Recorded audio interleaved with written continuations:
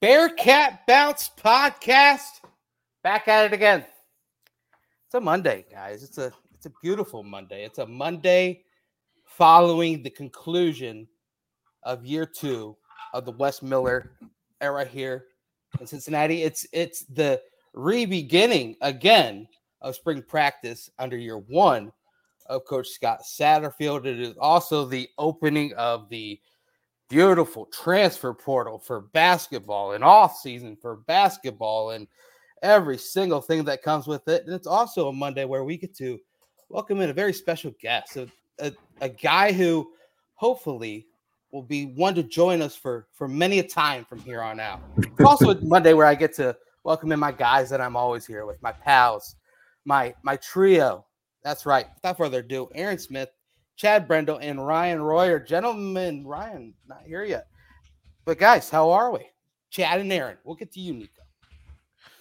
I'm at mom's, as you can see from the background. This is not my normal standard background because, Athens power grid is, according to Dave, put together with Lincoln Logs and Silly String. So with not wrong. I agree. With that said, I'm not doing well, but we're making it. Okay. You're roughing it. Chad, how are we? Good. Had a nice volleyball dad weekend down in beautiful Lexington, Kentucky. Heartbreaker of a loss in the quarterfinals. They had a 14-9 lead. You played a 15 in the third set, 14-9, and lost 17-15 to advance to the semifinals. But they bounced back.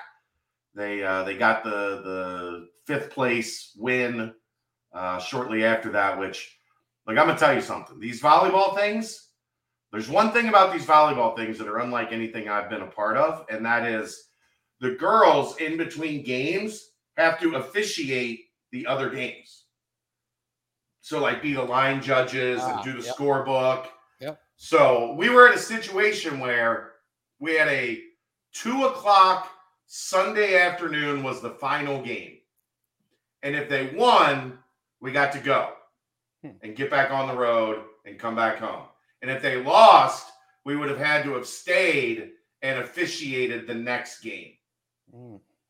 And you talk about pressure. And those girls came through and they won and we got to leave. And I've never been more happy as a fan in my life. What do you mean we have to stay while they work? Spike, baby. They got it done. I'm enjoying volleyball dad life. It's a fun sport. They're pretty good for 12, 13-year-olds. They're solid. It's a fun sport to watch if it's being played well. I like it. I was actually a line judge for a couple of games that my sister played in back in the day. And I'd just be a high schooler just randomly showing up and they'd throw me out there. And I tell you what, the parents, some of the calls, I'd be like, no, that was out. That was way out. And they'd blow up on me and I'd have to swallow that and just, keep rolling. And I decided I'd stop doing it after about the second or third time. But yeah, it's fun. Bump, set, spike, Chad. Bump, set, spike. But hey, we've got someone else that's not Ryan Royer. Ryan is on his way. He had to finish up some engineering things. But in his place, yet again, in his place for the time being, is the director of football sports performance, also the pride of Detroit Catholic Central, also one of the best fullbacks in the dying breed that is the fullback position. The man, hopefully soon, going to be the myth and the legend of BBP. Shout outs to the guy that went up north. But without further ado, he didn't die. He shouts to the yeah. North on the map, not north like that. North on the map. Without further ado, Niko Palazeti. Niko, how are we? I'm good, Brent. Thank you for the very humbling introduction, man. I appreciate that a lot. I mean, he practiced that 7 times today. I am amazed by that. I mean, shoot. I sound pretty edgy right now. Humbling. How about this? 1,279 yards, 24 touchdowns, leading a 14-0 state championship team back in 2009. Niko Palazeti, coach, how are we? I'm good. I'm great now. Now you mentioned my high school stats. I'm like, oh, hell yeah. He's thorough. That's a good time. He's thorough. If there are stats Brent Young will dig them up. Good. Commentate my life, please, Brent. This is good, man. Those were easy to find. But I've got some late quick hitters that I'll try and surprise you with later on. But without further ado, Coach, first off, welcome to the BBP. As you know, you've kind of been heard through the grapevine that Brady Collins was a bi-weekly co-host here on the pod. Just giving good insight on the team and insight on just kind of life around the program and whatnot. And I know for a fact that I listened to a couple of pods that you've been on. So and you do a good job filling up the amount of time with your voice and with your insights. So look forward to building on that as well. But I guess without further ado, let's give everyone just a brief history about yourself. Catch everyone up with who Coach Niko Palazeti is. Thank you, man. Well, first off, yeah, it's humbling to be on your podcast, man. I mean, heard great things. I know big shoes to fill here, but I'm very good at talking a lot. So just tell me to shut up whenever you guys are ready to tell me to shut up. But originally I'm from Metro Detroit. I grew up about 25 minutes west of the city of Detroit. Like you said so graciously, I played football in high school at Detroit Catholic Central High School. It's a private Catholic high school, kind of 25 minutes outside Detroit. Was fortunate enough to be a part of a state championship team there. For some reason, I was offered a scholarship to play at Michigan State, which is incredible because it was in 1968, and there was about 2 fullbacks in the country, and I guess they offered one of them. And was able to play for Mark D'Antonio at Michigan State. Had an incredible experience there. Injured my neck going into my senior year, and so once I injured my neck, I went into being a graduate assistant. So I interned, graduated, and then went right into being a GA. Fell in love with strength and conditioning because I was kind of, as an intern, I was doing both football and strength, and just fell in love with the strength and conditioning side of things. After that, I worked at Mississippi State for a year. So that was my first full-time job, was down at Starkville in 2015. 2016 was at University of Maryland. And then from 2017 to 2022, I was at Ohio State. So I was in Columbus, and then this opportunity arose, and it was an absolutely dream come true, incredible opportunity. Seized the opportunity, and I'm just so blessed. The fact that I'm talking to you guys right now on a freaking Monday night is like pretty surreal. So this is great. Gotcha. I was going to say, being a Michigan guy, played for Michigan State, from Detroit, you take the Ohio State job. Did you have to sit down and have a talk with yourself? We can do this. It's going to be okay. I know that I've got some feelings built up inside, but it's going to be all right. Yeah, you just kind of become a mercenary at this point. It's unfortunate. You just kind of, I don't want to say you burn the clothes that you were wearing, but you just kind of move on. And it was definitely bittersweet, though. I mean, the first time I played at Michigan State, I was a Buckeye, and it's surreal because you're going up and the security guards are the same security guards when you played, and you're dabbing them up, and then the EQ guys and the compliance officer and the academic people. So it's all the same faces that you've seen since you were an 18-year-old, and definitely very, very surreal. But at the end of the day, shoot, man, you're just trying to survive. You're trying to feed your family, man. So you go with loyalty, and you go with who's paying you, man, for better or for worse. There he is. Hey, buddy. You guys are gonna love the reason why I'm late. How you doing, Coach? By the way, pardon my tardiness. All right, heard great things about you, man. I'm honored. Bad first impression. Hopefully, I can make up for it. Why were you late? All right, so I was about to hop in the shower and just took off my bracelet, and it just fell straight down the drain. And so I had to disassemble my sink because I didn't want, sometimes when you run water in the house, it messes up the water pressure. So I was like, I got to get this out now because it wasn't a cheap bracelet. So Danny would love that story, Niko. So we got to tell him about that. He always gives me shit for the bracelet. So I had to save it, man. I couldn't let it go. So Niko, you're important, but I couldn't lose it. So I had to That's disassemble 10 push-ups from the chat, Royer. 10 push-ups. I got my chest in today, so There you go. I'm a little sore. Yeah. I won't be able to do that, but we'll take care of something next week. Man, taking apart the sink. Did you find anything else crazy in there? I mean, it's got to be a little. Hey, that's the first time I've done it, man. I was not ready for the smell. Oh, isn't it gross? It smelled terrible. It made me feel terrible about all the things coming out of my body because that shit stinks. Bunch of beard hair, all that shit in there. So well, yeah, you don't even live with a girl. I've had to disassemble with the lady, and man, I tell you what, the amount of hair that's a different conversation for a different time, man. But yeah, not many girls running around my apartment, man. Give me the heebie-jeebies. But man, well, hey, Royer, how are we? Welcome in. Did you get the bracelet back? Let's see it. You got it on? Yeah. That's right here. I didn't put it on yet. Let's go. Right it's real too. It ain't no fake shit now. Come on, we don't do it like that. The real deal. Like that.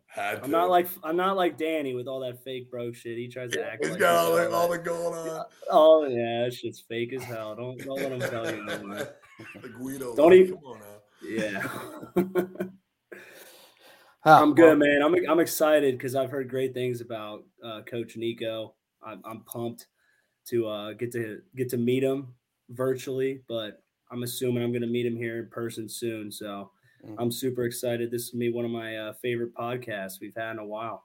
There we go. This is awesome, man. Appreciate it, Ryan. Man, I've heard awesome things about you, dude. You're like a legend. You're a cult hero. Anyone that talks about you, like introduces you as like that's like a hushed tone. So it's humbling, dude. It's very nice to meet you. Thank you. Nice to meet you as well. We're just setting up the past right now, Ryan, and then it'll be a table for all of us to dive into. But Coach, I want to go back a little bit more to when you hung up the cleats, if you will. Yeah. Not by your own choice, but by something kind of out of your own control. What was kind of the steps after that? Because I mean, you go from on a football team to all of a sudden you've got to start making your own type of decisions and figuring out what you want to do in the next steps. What kind of was it that led you to it? And kind of mentioned Coach D'Antonio a little bit. Obviously a huge connection to Cincinnati there as well, and kind of everything that he kind of instilled through you as well. Yeah, I mean, I don't want to get too personal too quick, but the same day that my football career ended, I injured my neck in a scrimmage, and I had been battling neck injuries for the past half a year for like the last 6 months, and trying to come back for spring or for fall camp, and wasn't able to push through it. And so I injured my neck for the last time. And actually, it was the same day my girlfriend, now wife's mother, passed away. And so it was like a really devastating day. And I had communicated with Coach Antonio throughout the process, and he knew. So he said, "Go home, handle your business." And went home and just tried to, have perspective on the whole situation and try to kind of ground myself. And just went home and went after the weekend, after the funeral and stuff, went back. And my only thought process the whole time I was at home was just thinking of providing value. Like, all I want to do is provide value. Like, I didn't really know what, and I was praying about it, and I didn't know where or how, really. And I had no interest. Like, I had no direction. I was a psychology major because I had no interest in doing anything, just learning about behavior and just being super general. So I was like, screw it, I'll do psychology. Let's do it. Yep. And so I just was kind of directionless, but I knew I wanted to make an impact. And I knew that I still felt like I had value on the team and value to provide, the guys I was playing with. And I went back and met with Coach Antonio, and I just almost tearfully was just like, "Coach, just please let me provide value. Please let me be around the guys. I don't know how or where, or, I literally was their teammate, 3 days ago, but at the same time, I just want to provide value." And, he kind of nodded. He said, "Yeah, we can look." And so he's like, we'll try to find something for you. And so I, after that, just kind of wandered in the weight room because, let's be honest, man, like, bunch of, I was just a weightlifter who was playing football for my leasing agreement. That was pretty much all I was doing. I was just training all around, man. I love to train. And so I went to talk to the strength coach, Ken Manny, walk in, And he's sitting on an exercise bike, and he barks at me. He's like, "What are you doing?" I'm like, just startled. I'm like, "Oh, here to talk to you, coach." And he's like, we got a lift in 20 minutes. He's like, "You're coaching up next." Ironically, go change. Go to your locker. Go change. So I'm kind of startled. I walk back, and he had taken all of his old coaching gear, put it in my locker, had a whistle there for me, and it was like the most humbling thing ever. And so I literally went from playing 3 days later, all the guys come in the weight room, and I'm sitting there with a whistle, coaching guys up, and no one really thought anything of it. They all just dabbed me up and did what I said, and it was pretty cool. It was really humbling. And Coach Antonio also let me allow me to do football, and I worked with the running backs and the quarterbacks that year. And it was a magical year. That was the year we went to the Rose Bowl and won the Rose Bowl, beat Stanford in the Rose Bowl. It was an incredible experience, and so just grateful to those guys, man. Grateful to a husky Italian kid out of Metro Detroit, man, and gave me an opportunity, and I'll be eternally grateful to those guys, man. Awesome. Aaron, do you have anything? I don't know if you want to get into it yet, but I was just curious what Coach Antonio said when he told him that you were going to be at Cincinnati. Oh man, they were Coach D. He's such a good person, man. He's such a good person. We've stayed in touch, and it's so humbling too, because Cincinnati's always been a program I've admired from afar, just because I've had so many ties to it. When I got to Michigan State, the format and the formula for success at Michigan State was pretty much how he did it at Cincinnati, which was kind of take the second-tier Ohio kid that was a real chippy, edgy kid that got overlooked by Ohio State, and just bring them in, and they have a chip on their shoulder. They're tough as nails. They're chippy, edgy kid, kind of a second-tier Michigan kid, just an edgy bunch of kids that were good from good programs that wanted to play and had something to prove. And it was always Cincinnati. So, I played with so many Cincinnati kids. One of my roommates, Marcus Rush, went to Cincinnati Moeller, and all these guys. All I knew was about Cincinnati and freaking Skyline Chili and all that stuff. And so I'm like, it's basically like half the team was from Cincinnati. And so I grew to really respect it. And then obviously, two of my best friends, Danny Felino and Zach Higgins, coached there. And so we played football at Michigan State together. And so I've always had a fondness for the university and always had a respect, and obviously the success that Coach Fickle has had. And, it's an incredible thing. And I've always admired how they've played. And so there's so many touch points with the university. So when I actually had the opportunity to come here, it was almost interesting, because while I hadn't worked at Cincinnati, I felt like I had such a connection to it. It felt like I knew so much about the players. I knew so much about the school, about the infrastructure, and just by having conversations with my buddies and knowing about the school and knowing about the fan base. And it was something that almost was like second nature to me. Just was very, very comforting to know that I knew and had such a high respect for the university. It felt nothing was foreign to me. So it was a really great transition right off the bat, just because I had so much respect for the school and for the program.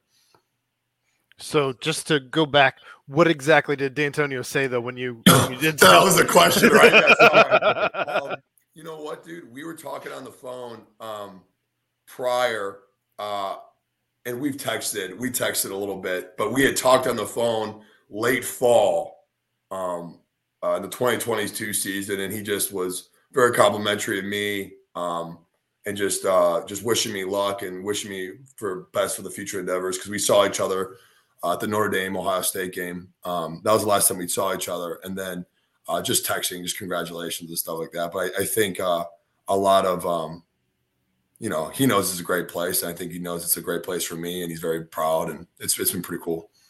Awesome. So obviously you have the connection at Ohio State, but you also went down south and out east as well. What did years down in Mississippi State and also in Maryland do for you, not only as a coach but as a person as well? Yeah, well, it was easy at Michigan State because guys I played with most of the players, and then anyone that I hadn't played with came in and kind of respected me because they knew I had played. And then, I was 23. I got an opportunity to coach out of Mississippi State, and you want to talk about a culture shock, man. I mean, that was about as different as, I mean, I never lived out of the state of Michigan, and I went down to Starkville, Mississippi, and I don't hunt and I don't fish.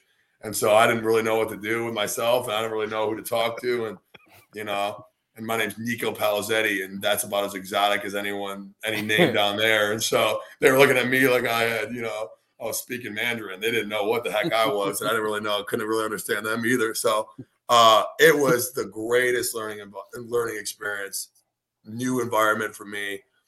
The kids were different. The kids responded to me in a different way. I had to learn how to be adaptable. I had to learn how to be resilient. I had to learn how to connect in a whole different way and connect from anew. And I wasn't much older than them, so I just had to, you know, relate, reach them where they were at. It was probably the best experience that could have ever happened to me because it ripped away all of my comfort and threw me into my anxieties and my insecurities and just said adapt and grow. And it was such a great experience. It was so, you know, it was so rewarding and such a great place, and they were great teams, like such great people. I mean, Dak Prescott was on that team, and there was a lot of really, really good players. And, you know, Chris Jones from Kansas City, like just great players, great time to be a part of that program. And I worked with a great staff that really, really challenged me. And it was a competitive, fun staff. And had the opportunity to go to the University of Maryland after the end of the 2015 season. So I jumped on that, got a little closer to home, back in the Big Ten. Felt like a great move, kind of a startup program. And from a year one coach, and enjoyed that experience. Really, really great experience. And then when the Buckeyes called, they called, and you don't say no to that one. So you just jumped on that one. I was bummed too because we had moved 2 times in a year and a half, and I just got married, and you know it was unfortunate because my wife was in Mississippi. She was fulfilling her teaching contract. Mm-hmm. I was working in Maryland, and then we got married in Michigan. And then she finally moves up. We get a little apartment all settled, and we're in Columbus. So, you know, that's the life. That's the coaching lifestyle, though. So, I mean, shoot. I mean, I just had a second baby girl, and my wife was 36 weeks pregnant. We moved to Cincinnati. So, you know, it is what it is, man. The people in Mississippi are like, where'd that Brady guy go? He was crazy. He was one of us. Yeah, no, they love Brady Collins is right up their alley, man. They love that dude. It was so funny. I came down, and that was the first of 3 times I've. So he told the first thing he said when it started to come together. He's like, I think I know who it is, and it's wild. But this will be the 3rd time that he's replaced me at a job. Yeah, it's odd. It's almost odd. It is kind of weird because we actually joked about it this year at our strength conference, and we were just joking around like, "Oh, see you at Cincinnati," and sure enough, so Brady's a great dude. Ironically, I've never actually worked with Brady, but you know, formed a great friendship with him, and he's a great coach, man. He does a great job. In order to fulfill Brady's spot on this podcast, though, you're going to have to get a cooler with some drinks in it that you hammer as we go through the show. Brady would just sit him like up on the shelf that was right here next to him as he would work through. What I don't know if I could do that. I mean, he was Natterdays for a while. He would have like 4 Natterdays during the show. Roy, your thoughts? That's what he was drinking. He was drinking Natterdays. Well, I think Aaron. I wish I would have saw that. Natterdays. I wasn't making him do anything. Don't put that on me. I went to town on him for now, that. He also kept it hidden to where you couldn't exactly tell what he was drinking, but we knew. Yeah, you knew. Those things suck. Say, what is that? Your canned water over there? Yeah, he's getting more and more candid as he starts answering all those questions and stuff. Yeah, gotta love Brady, man. Yeah, he's a wild man. He's funny. I thought he was more of a Mike's Hard guy, but I don't know. Saturday's guy, Royer. Oh, he same might shit. have put a Mike's Hard in there. You know, one of those hard teas as well. Yeah, there you go. Yeah, but it's funny, man. Yeah. So what? Talk about Mickey. You get the call to go into the legend. You know, Brady called him sensei and you know, kind of the czar and whatnot. So get the call to go over there. What was it like under him? And you know, is that kind of the reason why you decided to head over to Ohio State? Yeah, I mean, let's call a spade a spade. I mean, Shoot, man, I was reading Muscle and Fitness magazines in 2006 with the Florida Gators on it, going, damn, that's awesome, man. Coach Mickey, I'd probably pronounce his name wrong, Mickey Mariotti or whatever. But I was reading those articles, man, as a 14, 15-year-old kid, going, holy cow. And then you meet Coach Mick at like a conference, and it's like Elvis, like you can't reach him, like you gotta you gotta be introduced to him. It's like seeing it's literally like seeing Elvis. Like you gotta navigate your way, and you're like, it's at the bar. It's always at the bar. It's like these clinics are always at bars, and so you always like someone's comes up to me and he's like, all right, I'm gonna introduce you to Coach Mick, and I'm like, all right, here we go. So then you get navigated through a group of people, and then you finally get close enough to him, and it's like you can barely touch him, and then you introduce yourself to him. He just kind of stares at you, and you crack a joke. I think I made an Italian beer joke or something. He chuckled at it. I'm like, all right, well, that was that. And then the next time, that was the only interaction I ever had with him. And I got a phone call asking, literally, it's January 3rd. And it was funny because I knew that Brady was getting the job in Cincinnati, and I thought nothing of it. I thought nothing of the vacant spot at Ohio State.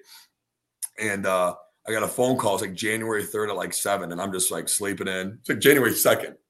It's after New Year's. And I get a phone call, and it was from a mutual contact, and he's like, would you be interested in working at Ohio State? And I spit out my water. I'm like, what are we talking about, dude? And my instinct was no, you just moved. Obviously, personally, I didn't want to do it. But of course, I'm like, yes. So I call my wife. I'm like, obviously I'm interested. Let me just call my wife and just ask, see what her opinion on it. So I call her, and she's like, are you out of your mind? It's Ohio State. Yes. See ya. So I'm like, damn, that's cool. That's cool-hearted, man. So I obviously called back right away and just confirmed that I was interested. And working with him is you can't underestimate experience, man. There's some times where you bring them an idea, or you bring them a thought, or ask your opinion on something, and you give them the best thing you got, the thing you've been holding on to in your back pocket. He's gonna like this one. Check this one out, dude. He's like, yeah, I did that in 94, 98, and 2020, 2021. You're like, oh, all right. So you can't underestimate that he's been a head strength coach longer than I've been alive. Yep. And he's seen it all. He's experienced, but he's adapted to it, man. He's so adaptable, but he hasn't lost sight of who he is as a coach and who he is as a person. And he was a great mentor to me. Kind of like a paternal figure to me. I was there for 6 years. I was there for a long time, and got to formulate a really close relationship with him. And grateful to him. And I know he was another one that was, obviously he was a Bearcat first and foremost, and to kind of start where he started is pretty cool too. That was the most mafioso goon to made man story I've ever heard on this podcast. You like that one? That was excellent. Oh, dude, it's so funny, man. There's so it is. You can't just I told him this. I'm like, Coach Mick at a conference, man. And it was funny because this year, me and him are walking around the conference, and he's like, hey, where do you want to go? You want to go to the expo? And he's like, yeah. So we start walking to the expo. And then I realized that roles had twisted, that I was now the one guarding Mickey. And so everywhere we went, someone would come to me, and I would look at him, and he would and I'd then we keep walking and stuff. You become the role that you try to infiltrate the first part. I'm like, the roles have grown, man. Here I am. I'm just picturing you telling this beard joke while he's like, on this, the day of my daughter's wedding. You bring the stupid to me. Eminem, this is the one shot, 1 out of 10. Come on, baby. Let's see what you got, kid. Your knees are weak and your arms were heavy, too. Exactly. Oh, man. What do you think is the biggest thing you learned from Mick? Oh, that's a great question. Alignment, structural alignment. I think that the thing that separates him is the ability to run a department and help assist a program that multiple performance departments. So you have obviously strength and conditioning, but you have athletic training, you have operations, equipment, nutrition, sports psych, sports science. You have all these different facets of sports performance. and he does an incredible job of creating alignment within all of those departments. And he makes it so that everyone speaks the same language. Everyone knows the vision. Everyone is aligned in the vision, and he drives that. So he builds an infrastructure that everyone in the whole performance department believes in the same thing, knows what's best for the kid, knows what the goals and objectives are for that kid to maximize his development, and then drives it. And so I think not being siloed off and seeing how he implements the entire performance department and is able to get that alignment within inner departments is second to none. That's the biggest thing I learned from him, was just like, it's so much like being a strength coach is so much more than just like coaching. After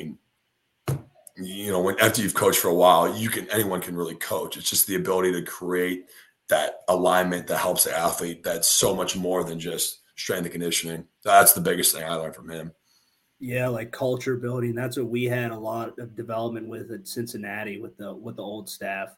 And it got to a point where the lifts were like, you're getting stronger, you're doing the movements, you're helping out, like staying in shape, staying healthy. But really it was more about like those Friday lifts where we're building the culture, or those off season, like twice a week where they're kind of grind us down all the way down to the bit. And that's something that I think Coach Brady tapped into really well. And that's why I was so excited when they hired you, because I knew you know how to coach a culture, you know how to make a team, like, how we used to say tough and nasty. I don't know what slogans you guys are using now exactly, but I knew the pedigree you came from, and I was just super, like, it was like the most bit of hope I had during all that turmoil. So I'm just super, because I hear all the shit you do to the guys. And when they said it was hard as hell, I was like, yeah, fuck yeah, that's why we got him. So I was just super pumped about landing you. Well, thank you. Thank you very much. And I think you have to, like, I told him day one, like, it's got to be hard. Like, first off, my core values are passion, integrity, and toughness. And so what I stand for is, I'm not going to lie. I'm going to be a man of my word. And I was like, so you can trust me when I say it's going to be really, really hard. And it has to be hard. Just like you said, like, if it's not hard, like if what you go through isn't hard, you have nothing to stand on and you have no foundation. Like, it has to be so difficult that everyone wants to quit, and everyone has to you're almost driving it to the point where things start to fall apart. And you want to see how guys adapt and grow and challenge each other. And you're trying to almost be that catalyst of uncomfortableness and just be nasty. You're right. Like, whatever term you want to use, like, you're trying to drive it, and it has to be hard. Like, if it's not hard and guys don't question it and guys aren't chippy and angry at me and mad at me for trying to drive them, like, I haven't done my job. I haven't pushed them hard enough. And that was what we were trying to do all winter. The number one goal was build and establish a culture, and then make it as hard as possible. And if it wasn't hard and competitive, then I didn't want to do it. Like, everything we did in the winter was through that lens of, like, is it hard? Is it competitive? And then, great. Once those two boxes are checked, how can we fit it into our culture? And that's really what we were trying to drive. And thank you for saying that, because it was as hard as I could safely make it. And our staff did a great job, but yeah, it was a challenge, and it has to be, because that's our edge. I mean, like, we are who we are. If we're not, if we don't believe in our work ethic, and we don't believe in how we do things and the culture of what you stand behind, then nothing matters. And you're 100% right. That's the most important thing. It's another great thing you learn from Mick, is that what you do is important. Yeah, but it's how you do it and the intent you do it with and the belief system you have within it. It's 100% right. I mean, that's why you guys would march into Columbus and stomp out the Buckeyes. Like, that's exact. I mean, I was a Buckeye fan growing up in Columbus, and I would watch you guys. I'm like, oh, here comes Michigan State to whoop our ass again. And I knew, like, and you could just see it. Like, when I was just like a little kid, you could see, like, there's just something different about you guys. And knowing, like, Danny would tell me all about it, and he'd tell me about Coach Manny, he'd tell me about Coach D, and I was like, damn, like, that just sounds like a fun ass program to be a part of. And then you kind of felt that our program shift towards the end, and it was just like, that's what drives success, man. Like, you saw it when you were at Michigan State. you saw it with us at Cincinnati. And I was wondering, like, did you ever like give Mickey shit for like how you guys would come in there and just like dog his guys like that? Yeah, funny you said that. First off, the best thing about being here is how similar. I don't know if you were on when we started talking about it, but the similarities between the Michigan State teams of the Mark D'Antonio era and the current group we have now at Cincinnati is so eerie. It feels like I'm back at Michigan State and like the type of kid and the chippy, edgy, like you got that core group of like Midwestern tough kids from great programs, and you got sprinkles of just feisty, tough kids that want to compete, and you can just coach hard, and it's gross and it's tough. And like that is the best thing in the entire world to be back to. And like, so yes, that is 100% why Michigan State had success. 100%. Like the whole reason why is just you create a culture of we aren't as good as you, but we've worked harder than you, and we're angrier and we're more pissed off, and we're going to take it out on you. And that's a violent, tough thing to compete with, man, especially when those teams are actually pretty damn competitive and tough and talented. But yeah, so on my interview, it's funny, dude. It's funny you said that. On my interview, walking at Ohio State, we're walking around, and Coach Mick's kind of like, it's like there's like a weird maze of a facility, and all of a sudden we pop in, and it's Coach Meyer's office, and I'm like, go. And Coach Meyer's a huge dude. He's like 6'3". He's way bigger than you would expect. And he stands up, and he's obviously the most intimidating human being who's ever existed. And you're like, oh, how are we doing, Coach? I shake his hand, and I'm just trying to like, just feel him out. And he's just drilling me. He's like breaking every HR no. He's talking to me about like politics. He's talking to me about like what my family orientation's like. I'm like, what are you talking about? And so he's like, who'd you vote for? It's like 2016. I'm like, what are we talking about, dude? I'm reading the room here. I'm like looking up at the TVs. I'm like, and so he goes, what channel's on here? Yeah, exactly. Lower left. Like, I'm seeing a lot of red here, so I'm going with, what I'm saying? And so he goes, what's your background? And I go, I tell him, and he's like, you were at Michigan State? I'm like, yes, sir. He's like, what years? And I'm like, 2010 to 2014. He's like, did you beat us? I'm like, yep, yes, sir. We beat you in 11. I know you weren't here, but we beat Ohio State in 11. And then we beat you guys in 13. He's like, beat us to go to the national championship. I'm like, yep. And I'm telling you, his memory of that game, he rattles off every single thing about that game. We had you in the second quarter and this and this and this, and starts rattling it off. And I'm like, oh man, I struck a nerve. I'm not getting this job. And then he's like, were you there in 15? Which, the game that Michigan State came into Columbus and beat them. I'm like, no, thank God I wasn't. I was in Mississippi State. And just like, yeah, you could tell, man. So it was fun to kind of, especially in those days, man, like Michigan State and Ohio State went back and forth. I think they changed years pretty much from 2011 to 2016. So it was pretty cool to be a part of that time.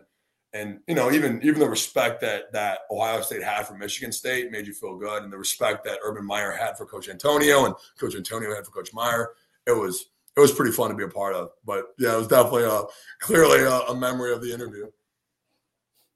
I vividly remember that 33-yard touchdown that you guys put up to seal the game. I remember that just clear as day. Was it Langford? Jeremy Langford, ripped it off. 33, I remember that. I remember I was screaming at the TV. Fuck those Michigan. Like, I don't know. I was probably like 13 years old. Don't tell my parents I was saying that. But I would like, because what would you say the biggest difference was? Like, you just think, because the way me and Danny would always talk about how like all that combine bullshit, all the stars that Ohio State would have over you guys at Sparty, it just like once you get on the field, like it doesn't mean jack shit. And that's what like I felt like Coach Fickle stripped us down and stripped all that shit down. And we didn't even have much stars to go around, to be honest with you. And they just built us back up. And that's what, like, I almost felt kind of towards the end, we were not getting softer, but it was just like, it was kind of like a comfortability. Like we've been kind of like, the culture's been built for kind of a while, and it was kind of like coasting. And it was just refreshing to have you come in and like see how you're kind of destroying the guys. Cause I think a lot of the young guys needed that. And, you know, I think Satterfield and the staff needs to know that's the mentality. And I think it really does start with you. And I'm just proud as hell that you're carrying that through, especially as an alumni and a guy that kind of knows a lot of the roots that you come from.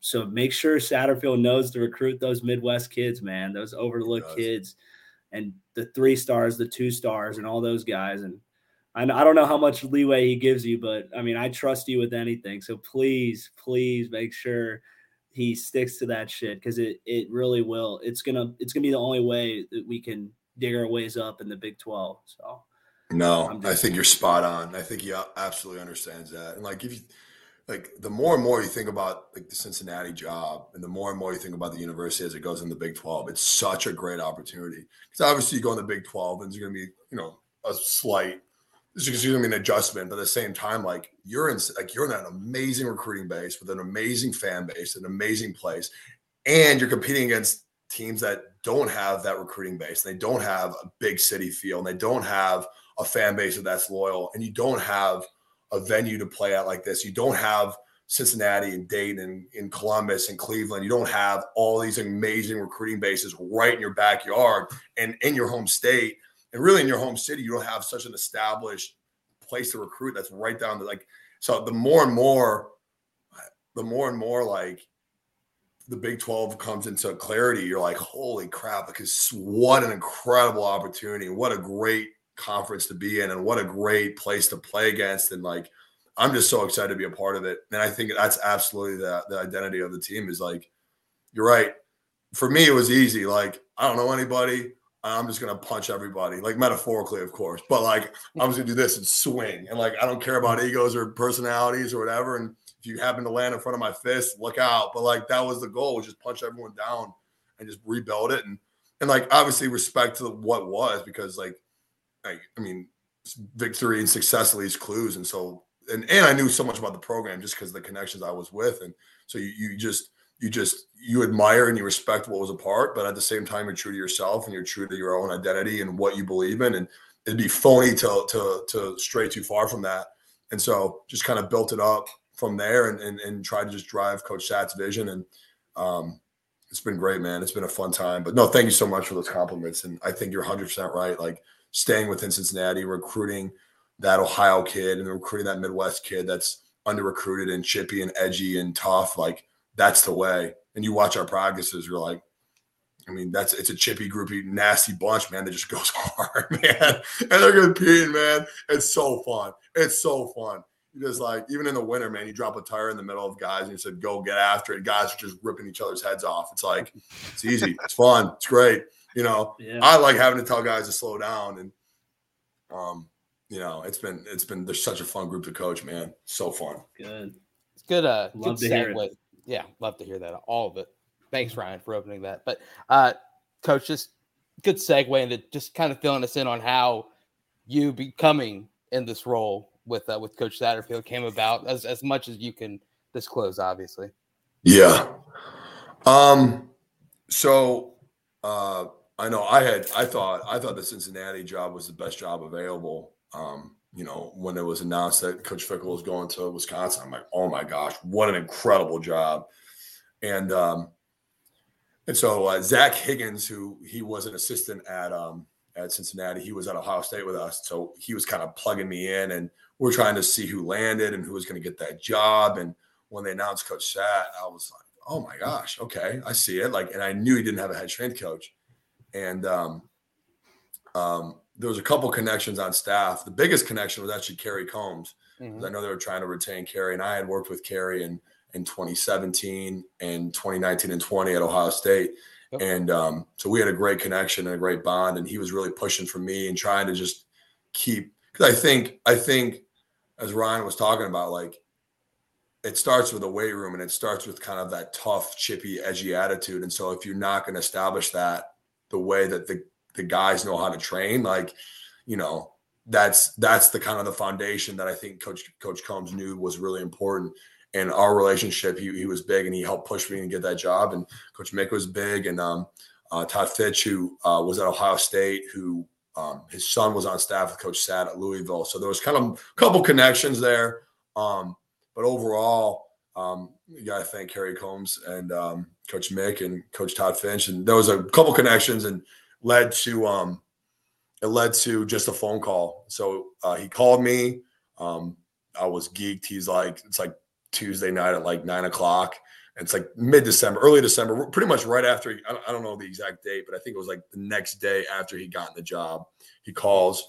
So I think it's a Tuesday. Maybe they announced it Monday. And he goes, "Can you be here Wednesday? Can you be here tomorrow?" I'm like, "Let's go, baby." So I'm like calling everybody who knew Coach Sat.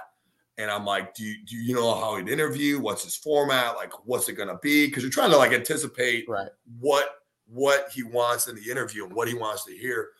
And so I finally kind of get a game plan. I go up. It's really awkward, actually, because I knew – no, it wasn't awkward. It was actually pretty cool. I knew most people at Cincinnati. So I'm going down the hallways, and I'm hugging everybody in the hallways. So they're kind of escorting me through the hallways. And I, like, know everybody there because of just connections in Ohio State and all my buddies, and I'd been there a bunch of times. So I'm hugging everybody. So as they're interviewing me, it's almost like I'm like helping them like understand who the personnel is that's pre-existing. So it's kind of a funny, surreal moment, like when you are as indirectly involved with the program as I was, just because of my friends. It was actually pretty cool to be able to like and help inform them on what the job they currently had, just because they were day one, trying to get situated as well. And so it was just kind of a cool, very casual. I mean, we talked for basically about 3-4 hours and just yucked it up and hung out and just got to see Coach Sat's character and who he is as a human being. He's such a great person, and he just cares so much and just he has a great vision and, just respected strength. And I just thought it was about as casual of an interview as I've ever been a part of. And I didn't know how I did because we just kind of yucked it up and talked. I think we talked about strength for about 10 minutes. I think he just wants good people that are really passionate and competent at their job to do their job. And that was kind of the vibe I got. And went back, didn't hear from him for about 3 days, and said, this is either a great thing or a terrible thing. And finally I got a phone call saying he wanted to offer me the job, and I was ecstatic. So. And then first impressions when you went to the weight room for the first time with some of the guys that are returning players, the Jawan Briggs and the Dante Corleones, Malik Vans of the world. I mentioned all the defensive linemen there, but just kind of your first impression on some of the dudes that were returning that are dudes. It's funny, Brent, that you said that, because on my first day, the 3 people who I met was Briggs, Dante, and Malik. So that's hilarious that you said those 3 people, and Damo Perry and stuff. Those were the guys who I met right off the bat. One was passion of the weight room. One was just guys that, like, you got to credit, Brady. I mean, the guys know how to train. Guys are passionate about training. So obviously you knew that guys understood the importance of the weight room, wanted to train, wanted to be there. I'm at the Peach Bowl, and guys are calling me about when they can train. So I'm like calling Cincinnati, the Olympic staff, to try to find open time. So like that's how these guys are knocking on my door, my cell phone, I guess you could say, just asking, just trying to beat down the door and get in there to train, which is like, as a strength coach, you're almost like have tears in your eyes. You're so happy. I'm like, yes, I get to train these guys. And then you get there, and the biggest thing I was there's just no ego. Like, guys just wanted to be trained, and guys were so humble, because I told Briggs, I told a lot of those guys, those really top end strong guys, I'm like, listen, we're going to go slow. We're going to learn it the right way. It's going to be different than what you've experienced. Just be patient with me. Just trust me. And for me, trust is bigger. Just trust me just trust the program, trust the system. I'll get you guys right. Our system will get you guys right. Just be patient. And I think it was different enough where it really, really challenged them. But just trust with those guys, especially a lot of the older players. And then once we started getting ramped up, there was just a lot of trust, and guys it was great. It was great. And I thought overall, just so impressed with what the culture was and what the expectation was in the weight room. And it was just fun to kind of be myself throughout the process of it. Right. Yeah. What was one thing that you felt that maybe after a couple of days you're like, oh, I want to do this. I can feel like I can improve this, or this is my like little niche that I think will apply really well here for these guys. Because you mentioned that it seemed like, everything was the way you would want it to be. But I know, like, being the kind of competitor you are, you want to put your own spin on things, and nothing's ever going to be perfect. So was there one thing that you kind of felt that you really brought to the table? Well, one is just my personality. Like, I'm not trying to be anyone other than myself, for better or for worse. I mean, I am who I am. And it's 9 o'clock on a Monday. Like, I'm getting all jacked up talking to you guys, man. This has been a blast, guys. I appreciate having me. I'm like leaning forward as I go.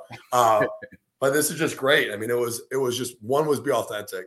And I think Coach Mick, and for my mentorship, that I was prepared enough where I could just be myself. Like, I knew the vision I wanted to do. I knew I had a great staff with me. And the biggest thing that helped me do is just be authentic and just like, this is what I believe in. These are my core values. This is what I want our program to stand for and represent. And then let's let it rip. And so having that freedom to just be myself and not have to try to be anything other than who I am helped a lot. It just gave me autonomy to just coach as hard as I possibly could and challenge our staff to do the same. So that was be authentic and just drive everything through just, passion, integrity, toughness, and just make sure that everything we did was violent, hardcore, tough, violent training, but also had applicability this spring. Because at the end of the day, like, this is a competitive spring, and I would be doing these guys a disservice if I wasn't preparing them to have success in the spring, just because of how there's an evaluation. You're trying to win a job, and this is big time for these guys, man. I get it. So for me, it was establish a culture, but also prepare these guys for performance, success. From opportunities, I met with every player. And so I met with every single player, just sat down with them all one-on-one. Because for me, one of it, what we talked about was trust. And like, how am I supposed to yell at you if I don't know who you are and you don't know who I am? You don't know where my heart is. And like, it's a lot easier to coach someone as hard as you possibly can if they know you care about them. And even if they don't know who I am completely at the time, they knew that I at least spent 25 minutes to talk with them and get to know them better and get to know their stories. And for the biggest, I asked them 3 questions. The first one is, tell me about yourself. What's your upbringing? What motivates you? What inspires you? The second one was, what are your goals? And the last one was like, what do you need from me? Like, how can I help you? And so really opportunities arose from those conversations. And the biggest thing was, upholding a standard, coaching everyone really, really hard, which I was like, check, I can do that. That's very easy. The second one was nutrition. Was they wanted enhanced nutrition. And, just being in the Big 12 and now we were having more resources, that's something that we've really put a hard, emphasis on just enhancing nutrition and enhancing the experience that these guys get. And trying to just make sure that, you train, hour and a half to 2 hours a day, but if you're not recovering properly, then it's like trying to fight with your hands tied behind your back. Like, you just aren't optimized. And so the administration's been incredible, supportive, and we hired a full-time dietitian the first time in Cincinnati history. And so with football, and it's been great, man. It's been so much easier to help and drive results. And that's been a huge thing. And so just talking with those guys help reveal some things that we can work on. And it's been pretty good. I'm really glad you didn't ask them who they voted for in the last election.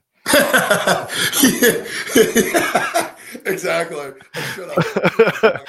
I just wanted to know what your first impression was. I don't know if this was the first time you'd been in Nippert Stadium. You get the access to the brand new renovated locker rooms. I was curious if you have any input as to what's going on with the creation of the indoor practice facility. Just kind of your thoughts on the facilities that you have at your access now. I've been at the NIP a couple times. And the first thing I was there in 2017 at a clinic, and I walked in. We had a dinner at the press box, and I was like, "Damn, this is nice, dude! Like, this is sick." And I think that what was the press box renovated? 2016, 20. Yeah, I think it was about. Yeah, so it was like brand new when I was there, and it was incredible. I thought I was blown away with the stadium and the atmosphere, and obviously when you watch it on TV, you're like, your jaw drops. So from a respect to the stadium and the atmosphere, massively impressive. And that was even before I got there. from a facility standpoint, the locker room is absolutely beautiful. The weight room is very, very functional. It's a huge space. And so one of the biggest things that we want to do is try to make a training space for all athletes, because the weight room is kind of sectioned off a little bit. And so it's like it's over 20,000 square foot facility. And so what we try to do is just make it so the lift times align so that football had it completely blocked off, and then make it one giant weight room. And so if you're ever in town, come on down. It's just a giant training space. And we've tried to maximize that space. It's gone really, really well. Obviously, there's the new fueling zone attached to the locker room, which has been completely utilized. We're enhancing the Varsity Club, which is the meal room upstairs. So we're putting a bunch of money into that and resources into that. And then they broke ground on creating the new indoor. It's just like, it's incredible. It's like literally the best time. I'm pinching myself every time I talk about this stuff, because like how blessed am I and our staff to be a part of this university at this time. And yes, the weight room, the shell of the facility is already set, but as far as designing the room, it's still up in the air. And so that gives us full autonomy to kind of make it our room and how we program and train. And so it's like, so you'll literally be leaving your mark on the program in one way or the other from what you leave behind as a correct. Player. Yeah. Awesome. Yeah. I mean, it's an absolute dream come true. And it's funny because I've been involved with, this would be my third weight room I've been involved with, and I've never seen it actually built. So at the University of Maryland, we started designing a weight room, left. Ohio State, they started designing a weight room in 2020, COVID. Then we started back up in 2021, 22, left. And now this one, I'm like, oh my gosh, I'm so excited. Like, what a dream, man. So I actually get to do the thing, and I just do like a test run of it. So I'm absolutely get to leave a mark and try to make the best training space for our athletes. And it's right attached to the indoor. So you have garage doors that come up. And so you can train, you can run, and you can go right to the weight room and just have that accessibility and that just a logistics standpoint. Like, now I'm geeking out. I'm talking training. Let's go. What do you guys want to know? Let's go. No, I'm all fired up about this. But no, it's like, it's an absolute dream come true. And it's a dream. It's a dream facility to have. And the flow of the facility is great. And yeah, I've been working on that since we got there too. That was fun because they're like, I'm like trying to design, like get one weight room set, and they're already talking to me about the next weight room. I'm like, I'm just trying to like. It was funny because when I first got here, so now I'm on a tangent. So Zach Higgins, who worked at Cincinnati and then was in Columbus, his wife was finishing up her residency. She's a doctor, and her fellowship, and so he's been commuting from Cincinnati, from Batavia to Columbus for almost 2 years now, which is completely psychopathic. Yeah. And so I thought I'm pretty tough. And I'm like, easy, dude. I get this job. I'll just do the thing backwards. I'll just go from Columbus to Cincinnati. And I did it one time and it was raining. And I'm like, bump this, dude. I will never do this ever again. So I lived in his basement for 3 days. For 3 weeks when I first got here. All of January, I lived in his basement, which was great. It's nothing better than living in a basement. You got nothing to do. So all we would do all day would be get there at 4 a.m. and we leave at 10 o'clock. And I'd get like Skyline chili and then just like eat it like half asleep, just like sitting there eating it. People are looking at me like I'm crazy because I'm just grunting to myself. And I go to bed and do it all over again. And so, yeah, it was awesome. The month of January is a blur, but I'm pretty sure it went well, I think. So, Brian, I appreciate the compliments because I don't even remember what happened in January. It was a blur. Hey, Coach Higgins, man, I love that guy. God bless him for what he did, dude. Driving up and down. I got some words I could say about him. Have a Roy or Niko podcast. I love it, man. No, including everybody. So I got I gotta hear. You two are hitting it off. Like we could here. You know what I called Higgins? You know what I called him when he was in Cincinnati? Dude. Do you know what I called him? What?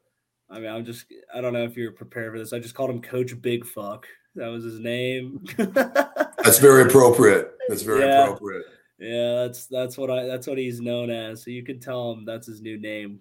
You address yeah, he lived with me. So he lived with me in college. So he was in between rents.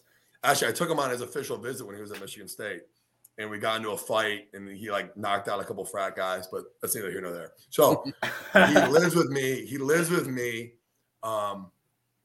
It's my graduate year, and he needed a place to stay, so he decides to live with me. And this dude is as rustic as you can get, man. And so he calls me up. He's like, "Hey, man, he just moves in. He's like, "Hey, I just caught a couple fish. You mind if I just clean out the fish and like when you come back, I'm like, yeah, dude, no problem." I come back, dude. He had moved in like 12 hours earlier. He has fish gutted on our kitchen countertop. There's a buck mounted on our wall. There's guns. There's freaking fishing reels. I'm going. I felt like I was at a Cabela's. I'm like, what in the world is going on, dude? I'm from like suburban. I'm like, what in the hell, dude? This is the most rustic things. He had squirrel stew brewing up in a crock pot. I'm like, what? Yeah, this dude's a wild. You guys all know Higgs. He's a wild. Yeah, no, that's wild animal. Yeah. So he's the best. I just talked to him on the phone driving in. I talked to Danny Felino like 3 days ago too. It's funny, guys. It's a small world. Danny was on the pod too. Those are my guys right there. Oh, dude, I got so many damn stories on that, dude. Did the story when he was like stuck? Was it him or one of your guys' boys that was like stuck behind the door and they couldn't open the door because his foot was in the way? Was that Higgs? I think that was Higgs. I don't know. Yeah, man. and he was sleeping, sitting up in the bathroom, and like no one could get in because his big damn leg couldn't move him. Yeah, I know that one. I love that. But I always think it's so funny because he always would tell me all about his guns. Like, sounds like he's damn John Wick, and I'm just trying to imagine that, like 400-pound, like big ass guy, just like John Wicking around his backyard with like assault rifles and pistols, quick drawing them out. Just like, I think it's the funniest shit. And you have to tell, you were talking to him. I FaceTime him all the time, and he never returns any calls. But the moment him and Danny want to make a "your mother" joke at me over text, he'll jump right on that damn phone and jump right in it with Danny and get on my ass about like, "Oh, your mom this, your mom that," just like clockwork. So you tell his ass to call me and to quit being some pansy because he knows I'm just going to give him the smoke. I'll let him know. I'll text him right now. All right, good. He's so Niko, he's big time now. You know, he's a big time guy. Yeah, big time, big fuck. He's a suck eye. He's a suck eye now. He's so edgy now. He's the best, dude. The guy's the porcelain hammer. That dude's a wild man. Niko, have you ever put your head in a fan? I've metaphorically many times. That's what the life of the fullback is, man. You just eat the fan. But yeah, it's funny. I don't even know if this is what you're talking about, Chad. But no, I'm literally putting your head in a moving fan. No, not yet. Not yet. Is that a common thing? Do we do this here? Because I will. If you guys are scared, I'll do it. It's a Royer thing. He used to, that's how they had fun on the weekends. Was they would put guys' heads in the fan. They got him in the ER one time. Thing. COVID got weird for them. I'm like, okay, are we talking a ceiling fan or like a floor fan? Yeah. No, a ceiling fan. Like are you jumping up and eating, literally like eating the fan as it's rotating? Like it would be like the guys are like under you and they like you like jump and they like push you into it like that. That was like how fast is the fan going? It's like medium speed, but we that was our shit. Like when we won the conference in 21 and then into the playoff, we would just like throw like guys would come over to the house, just throw ourselves in the fans. The locker room, they would like throw me through the locker room tiles, like put my head through them. Wait, how many fans were broken in the process of you being launched into a ceiling fan though? We broke 2 at my house, and we broke 1 at another house that wasn't ours, but it was so I think 3. We got 3 bodies. My gosh, dude. Royer ended up in the ER from the fan game. No way. It was his brother. His brother ended up in the ER. Yeah. What, did he like karate chop his neck or something? No, it like literally just like it hit him right here. The pedal of the fan flew off, but just split his eyebrow. And he's like, we were like, well, you know, we were all drinking, just being dumbasses, and you do a double take on him, and he's just gushing blood like he's in Rocky, and he's like, do I have to go to this? Like, he's like, do I have to go to the hospital? Like, no, you're fine. You know, like just drink a couple more beers, you'll be good. Next thing we know, we're at Children's Hospital, just on the verge of blacking out, sitting in there with all those poor little kids and nurses. Like literally, I told them before, I was like top 5 drunkest of college, like in Children's Hospital, like with my brother trying to get stitches in his eye. Just like, do I throw up in the sink of this Children's Hospital room? And it was just like the biggest shit show, all because he put his head in a fan and split his head open. So I've never done that. No, I'm mad.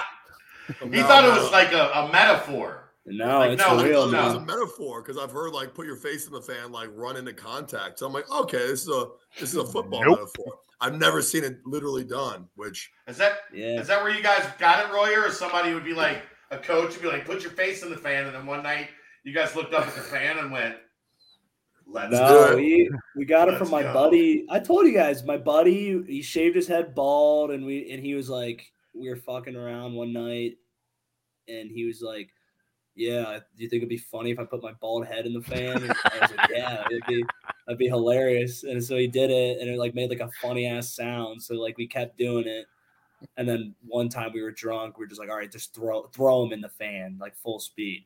And it just became a stupid party trick. It just turned into a football meme. So we went with it. We're a little different here in Cincinnati, Niko. I love it. I can relate to that. If you're not curious, total jackassery. What do we have? You know, what does happen when a head meets a fan running at half speed? I don't know. Now I know. This is great. Yeah, some fun shit. Emergency room. Yeah. with 6-year-olds. Like yeah.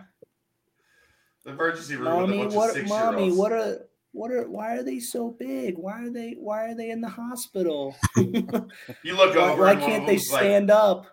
One of them's like this, and you're really yeah. Like, Did you have the war paint on? No, didn't have that on. Didn't get the eye blackout. I didn't know what happened before the fan game. Like if you guys had to, Yeah, we got all game ready up. Just got all the fucking eye black on. You know. You want to tell Niko about your Make-A-Wish pump block? I love how you've completely embraced the Make-A-Wish. It was one of the funniest things I've ever heard when you said it live. I know. I still don't know if I should feel like bad about saying that, but it's just been like Coach Freeman, Coach Fickle, like, yeah, get them canceled. They would say it too. They'd say that shit to me all the time after I did it. Yeah, so basically I was like the enforcer on pump block where I would just kind of like try to take out put your face in the fan. Yeah, literally. I was like a heat-seeking missile on the middle shield, and we were playing ECU, and Coach Mason's like, they like to get low, so try to go over their top shoulder pad. So this is like the last regular season of my 5th year, and I haven't made a play ever in a game. Like I've gotten some garbage time minutes and just a special teams grunt, basically. And first punt out there, they go down low, and I just kind of like stick my arm over the shield and like block the punt. And it was kind of like one of those moments, you know, like Ricky Bobby, like I don't know what I'm doing with my hands. Like we were just running around, just like fucking like losing my goddamn mind. Like everyone on the sidelines is like picking me up like a Make-A-Wish. And so we like the next day, like after, like I don't remember like what it was, like Joel DeBlanco was like, yeah, like said like, are we gonna talk about the Make-A-Wish pump block? And like Coach Fickle loved it, so we just started saying it was the Make-A-Wish play because the Make-A-Wish linebacker finally got to do something on the field. So That's a good story, though. That's good. Yeah, it's good. Story. Yeah, if you'd have to be on the team, you'd have to be on the team to just see like the like meme I became like in my last year. Like I was like the 23-year-old like destroying like the coach's kid, the early enrollees like on threes during spring ball, and like it was just like because it was like oh, Make-A-Wish is like out there doing his thing, like just making way too many plays because he's been in the program for 5 years. He knows every single play the offense is gonna do. Just like he had one of the greatest spring games in the history of the program from the linebacker position. Literally, dude. I had like, I don't know, 4 TFLs, 2 forced fumbles, 2 sacks, just like 3 explosive hits, just all on the threes, just all of them against the. Because you know all the signals anyway. You just look literally, all they would do, Coach, is literally they had this play called Maine. It was the double A gap blitz of the inside linebackers, and the freshmen, like I would just time it up. They couldn't block me, and so we'd run Maine like 15 times, and I would just like destroy them. Literally, they started calling. They changed the call to like I think they called it like Royer. They started calling it Royer just because they literally would run it every fucking time with me. It was a joke. It was like it was like the signal was like this or something, and I'd be in. It was just every single Coach Mike Tressel, every single fucking play, that over and over and over. And let's just say main cross over and over again. Yes. Let's just say the lineman, running back, the lineman he destroyed every time's last name rhymed with Tickle.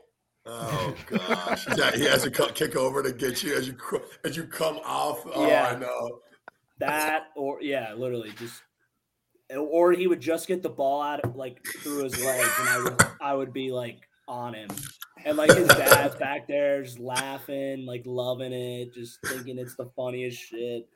He's supposed to be a prom. He was supposed to be a prom. Yeah.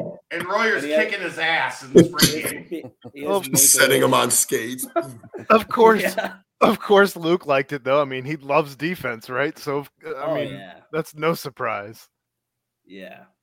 And Chad, remember the best part was like after the scrimmage, like all these reporters that don't really know what's going on. They're like, "Who is that guy? Like, are we gonna be seeing him getting some like reps with the ones next week?" And Coach Vic is like trying to take the question seriously. Like, that's when I started the whole Royer for Heisman thing, right? Yeah, it was just like my 5th year was like something like it was kind of like a dream, but it was also not, because it's like I'm a competitive guy and like I've just became this like meme joke, but it was also nice because like they just let me do whatever I want. I didn't have to I got to chill and like have fun at practice, like mess around with Danny and Higgs all day long.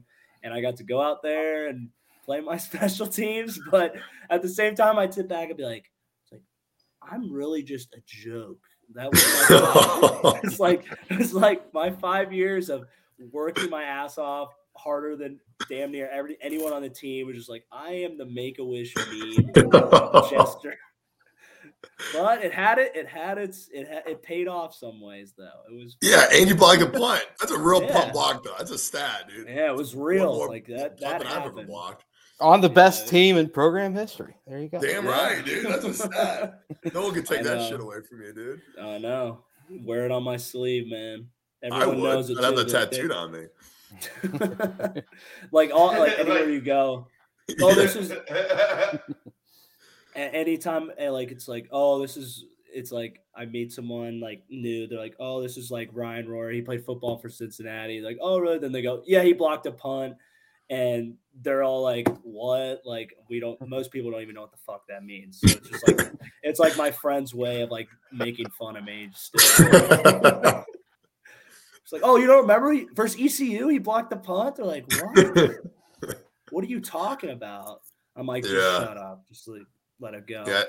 I think I have one catch for 2 yards. So like, that's my stat sheet. I'm like, I caught a ball in against the Indiana game. There you 2011. go. Hell yeah, 2 yards, brother. baby. Come on, check tape. Hey, baby. Make a Check wish tape. nation. All right, we kept you for way too long. You said we were supposed to let you go an hour, like a half hour ago. You guys got to be rolling, man. Shame on you. Shame on you. Now you know why Brady was part of this podcast every other week for like 3 years. Yeah, I get it. You guys let the cat out of the bag, dude. I apologize, man. Appreciate you, though. That was Don't awesome. apologize. We're having a blast. This was fantastic. No, this is great, man. Thank you guys so much, man. I appreciate the time. This was really fun. Yeah. If I'm ever welcome back, I would greatly appreciate it. We'll see you in 2 weeks. Damn right. Let's go, baby. I was gonna say, I've been denied before in high school. You know, it was a tough time for me. I get it. I've been denied many times. I'm used to it. Come back to the cool kid table. They're like, I get it. This is great, man. Hell yeah. Made it. We love it. We love it. It was fantastic, man. It was fantastic. It was a legendary first performance, one of which there will be many more down the road. Brett, you're gonna have to hang on to those quick hitters for next time. Oh, I've got a whole bag of them. Yeah. I was firing them off, man. I'm ready. I want more stats coming out, dude. Don't worry. Yeah. Next show. Did you have that one catch for 2 yards on your stat sheet? I had it actually. Yeah. Hey, don't discount your special team reps you had as retro sophomore as well. Oh, specs, man. Don't ever count out the specs. You can't. Yeah, I think I might have had a fair catch, or I got laid out in Georgia game. That's another long story. I got smoked. Right. Funny Tressel story. Last story. So Mike Tressel story. Yeah. So we are. I'm a redshirt freshman. We're playing Georgia in the Outback Bowl or something. Mm-hmm. And all year, I've been on KOR, and all year because I was like the front fullback, the front wing, and they said. No, I'm a fullback in the back. And they said all year, don't fair catch it because no one will be fast enough to get down there. So just field the ball, take it up, gain 5 to 10 yards, whatever, call it a day.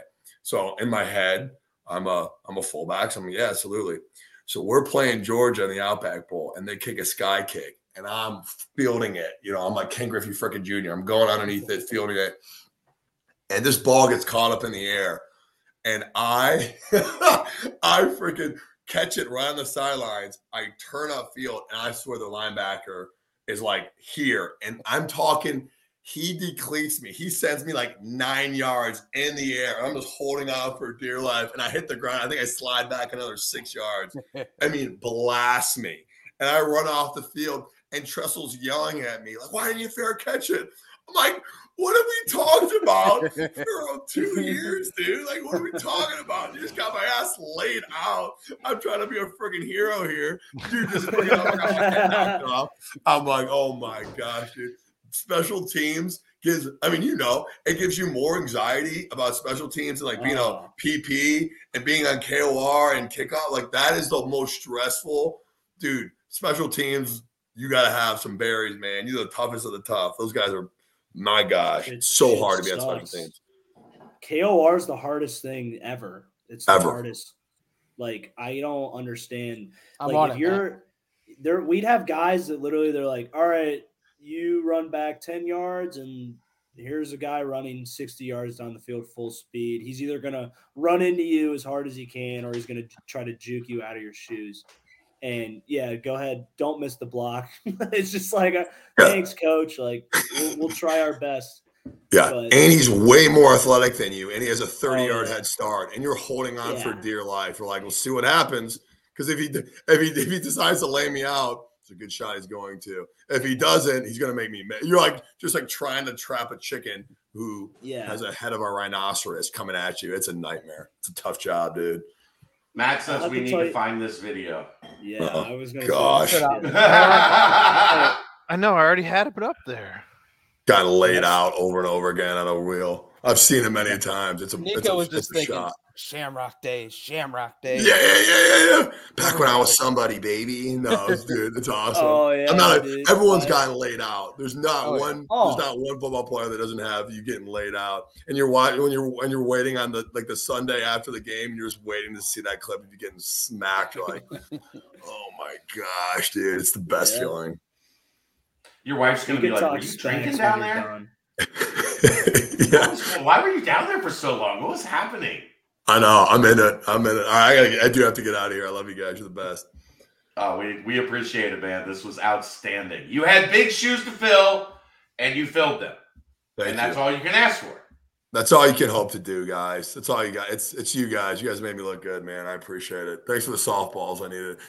Next week we're gonna start talking like trade policies and stuff. You guys are gonna blow me away. I won't be ready for that. We're all gonna have Hey, we're all gonna have TVs on in the background with different channels. So. Yeah, I gotta read the room. You have to really figure us out. Can't make any of us mad either with anything you say. You got really, can't take any offense. You guys are the best, man. I appreciate you guys very much, man. Thank you.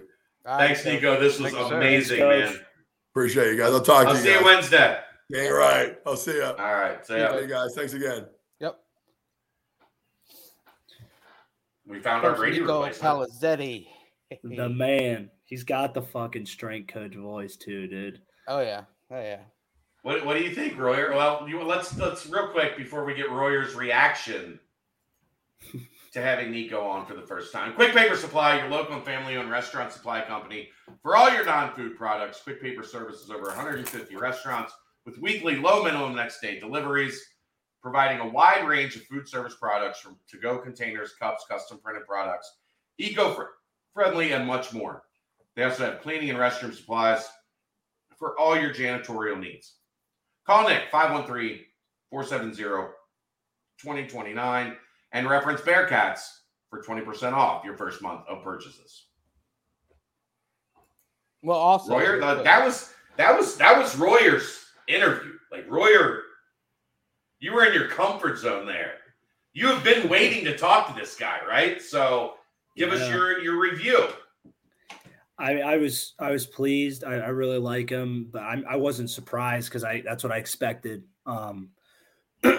Like you say, you don't like follow the path he's followed without just being a dude, and that's exactly what he is. And he was the most crucial hire I think we had. It was him, and then I thought it was Manning, but Manning's not here anymore. But I think just having him is so big, and I think he's going to do a great job. I'm really impressed by him.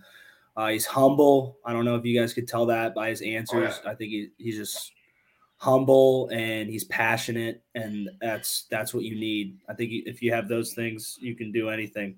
So I'm excited about him. I mean, I hear all the shit he does with the guys, and it's good. The more pain they're in, the better. So I'm pumped. I just want to meet him in person now.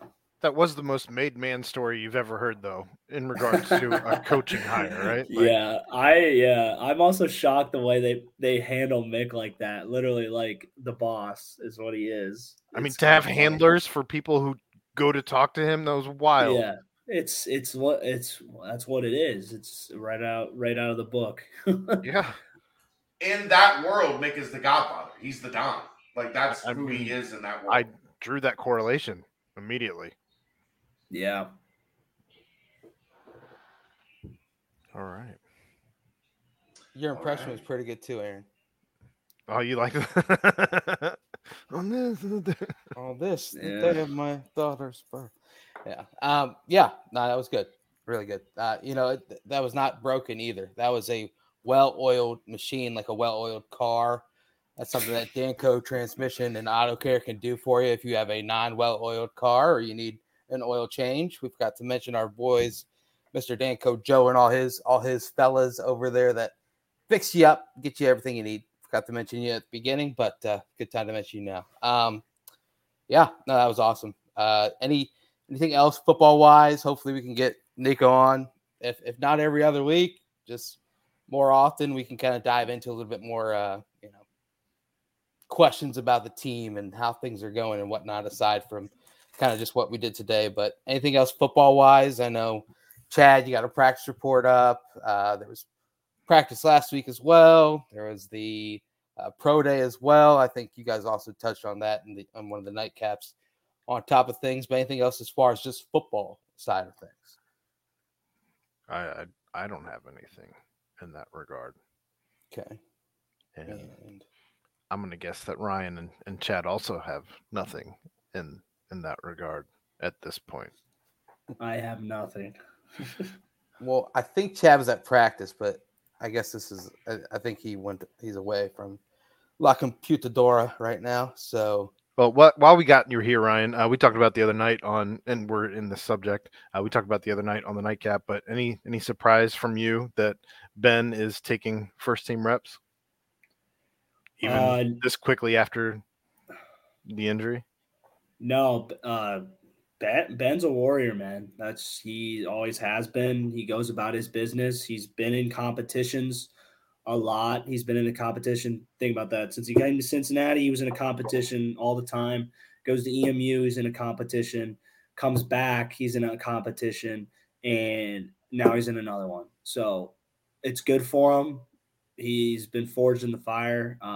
He could throw the damn ball, and he's just a competitive MFer, man. And so I think he's taken this by the reins, and I think they're going to play whoever the best quarterback is, and I think Ben has every bit ability to be that, and I think he's showing that right now, so he deserves it.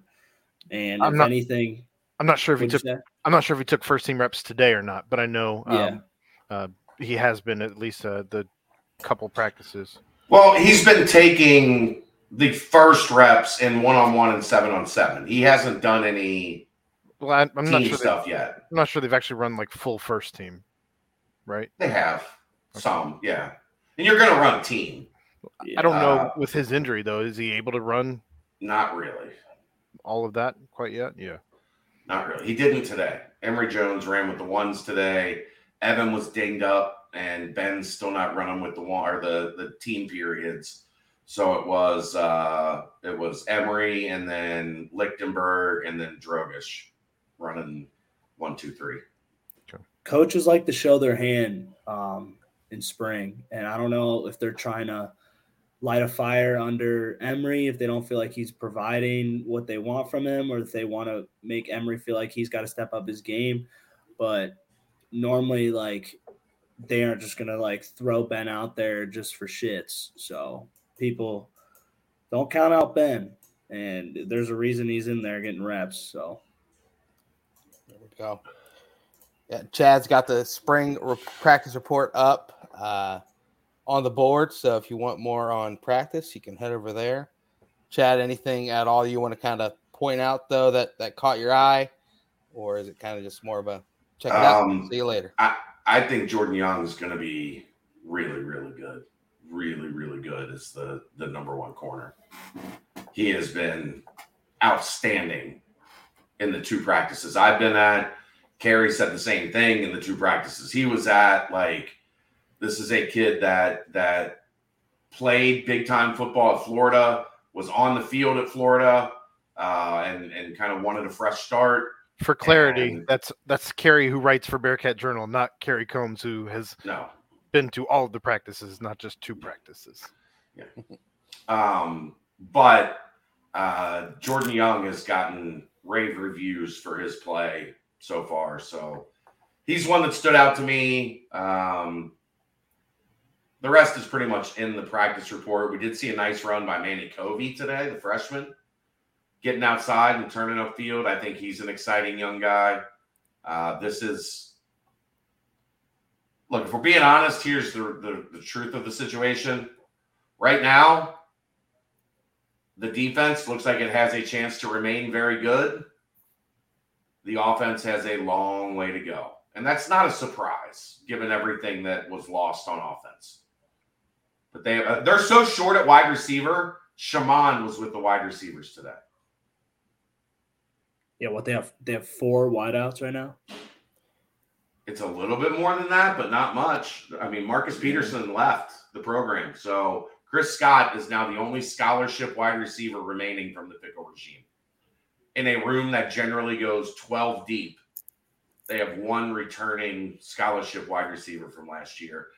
They're going to have to get at least 3, maybe 4 wide receivers in the spring just to fill up the room. They are hurting at wide receiver. It's crazy. Like, I think T. Wiggins has a chance to be pretty good. I think Donovan Ollie is a serviceable high major college wide receiver, but there are just no numbers in that room right now. It's frightening. If you want to talk about like something that raises your eyebrows and is a little bit frightening, their lack of depth in the wide receiver room is concerning. So there's going to be some eye-popping numbers, and you know what? It's even kind of concerning as well, just due to some of the injury history that exists in that room for the people that are there. Yeah, especially D. Wiggins is the first that comes to mind. He kind of heard his name quite a lot, but that's not really there. So, you got to hope that he's ready to go at full strength and stays injury free for the most part. Anything else as far? I see you kind of listed who was available, who was running with the ones and the twos on the offensive line. That's an interesting thing to look at on the board as well. Aside from that, it's practice back again Wednesday, correct? So it'll be time to continue to evaluate more and more. But I don't know. And anything else football wise? I know we got a lot more basketball stuff in the mailbag still. That's what I got for now. All right, right on. Well, speaking of Shimon Mateer at out deep, he once had a triple-double in basketball. Speaking of basketball, the basketball season just wrapped up for the Bearcats in year 2 of the Wes Miller era. You guys kind of already touched on it, a couple of different podcasts, nightcaps, this, that, and the other. I don't think we really need to touch on the Utah Valley and their, Mark Madsen now going to Cal. I don't know if that came official, but that was what words were saying. But lost there. Seemed like a pretty crazy atmosphere. But now the ever exciting post-season where the off season now opens wide open. Chad, Aaron, you guys, I think we're touching a little bit on the teams in the Final Four last night and different things of that sort and roster makeups. And then all of a sudden today news hits, expected news for the most part. Landers Nolly will be testing the draft waters, accepted an invitation to the Portsmouth Invitational. I kept trying to look up, if they did change the guidelines. They obviously have. If Landers is saying he's going to, leave the option to return. Last season, the Portsmouth was not a, sanctioned event for the NBA. So it must be now. They must have changed that because Courtney Ramey is the name that people have brought up that, went and tested the waters and decided to come back, had to sit out 3 games due to suspension. But I don't think that's the case anymore. I saw one study that said that they've changed it. So he's leaving the door open to return. There's been a couple of different reports on, where Landers grades out, this, that, and the other. But kind of your thoughts seeing that news and then kind of the trickle effect or the non-trickle effect, if you will, of, obviously the news of Landers that's been hinted at becoming official. Aaron, pass to you. I don't know. I mean, obviously you want to see a guy who can score at that clip come back. And, right now, I don't know that anybody on the roster, especially if you losing, there isn't a if you losing David DeJulius, you wonder where the points are going to come from without also a Landers Nolly coming back. So, yeah, I mean, that's a drop off of about 30 plus points.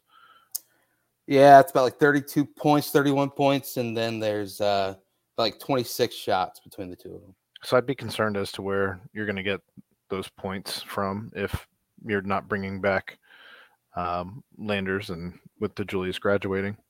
That'd be my main concern. So it'd be, can you find another guy who can score, another 2 guys who can score like that in the portal? Yep. Chad or Ryan, just thoughts on the Landers thing, and then obviously recent news of the portal and whatnot. I mean, this is what we expected with Landers, like, right. So,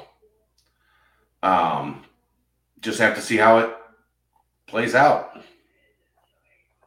Yeah. He's an interesting case study.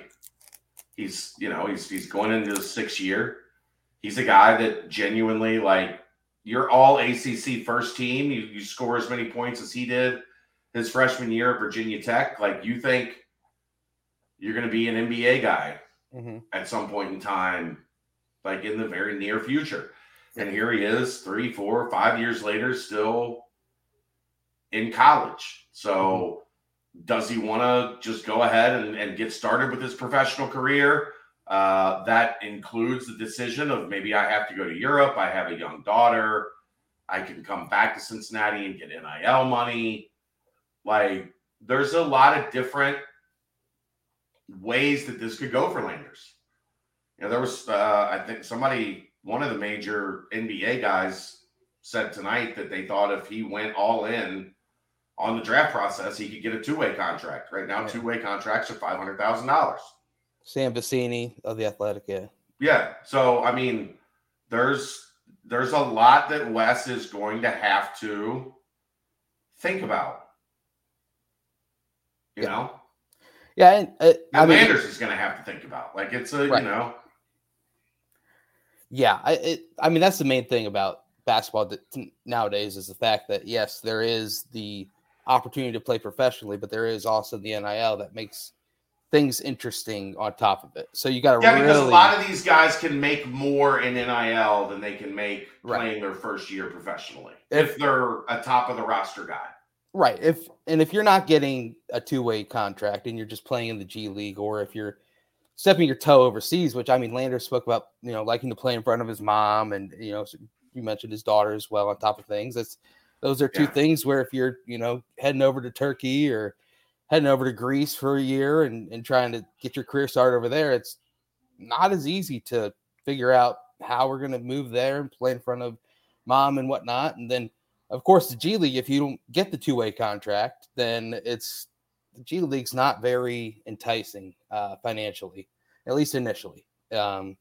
Obviously, you have the chance to prove yourself there continuously, but another thing about Landers is, his clock is something that, is what teams will consider. And that's why someone who's the 9th best 3-point percentage in all of college basketball at 6'7", that's why he's not getting the amount of looks that a 19-year-old 6'7" wing shooting 42% from 3 would get. So it's definitely good to test the waters. If some team falls in love with you and you really trust what they say is correct, then you know what? You got to do what you got to do. But the option to return is the main thing there, especially with NIL available.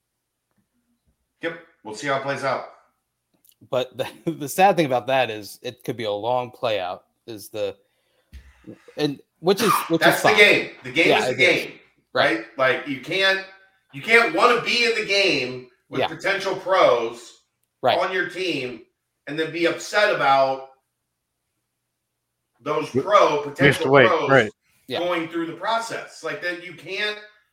Everybody wants this to be convenient for their needs and desires. Quick fixes, And that's, I'm sure Wes would love it to be quick and convenient for his needs and desires. But if we're being honest, there's one bona fide starter level talent that we know could go into the Big 12 and be a high-end starter level talent before they play a Big 12 game, and that's Landers Nolly. Yeah.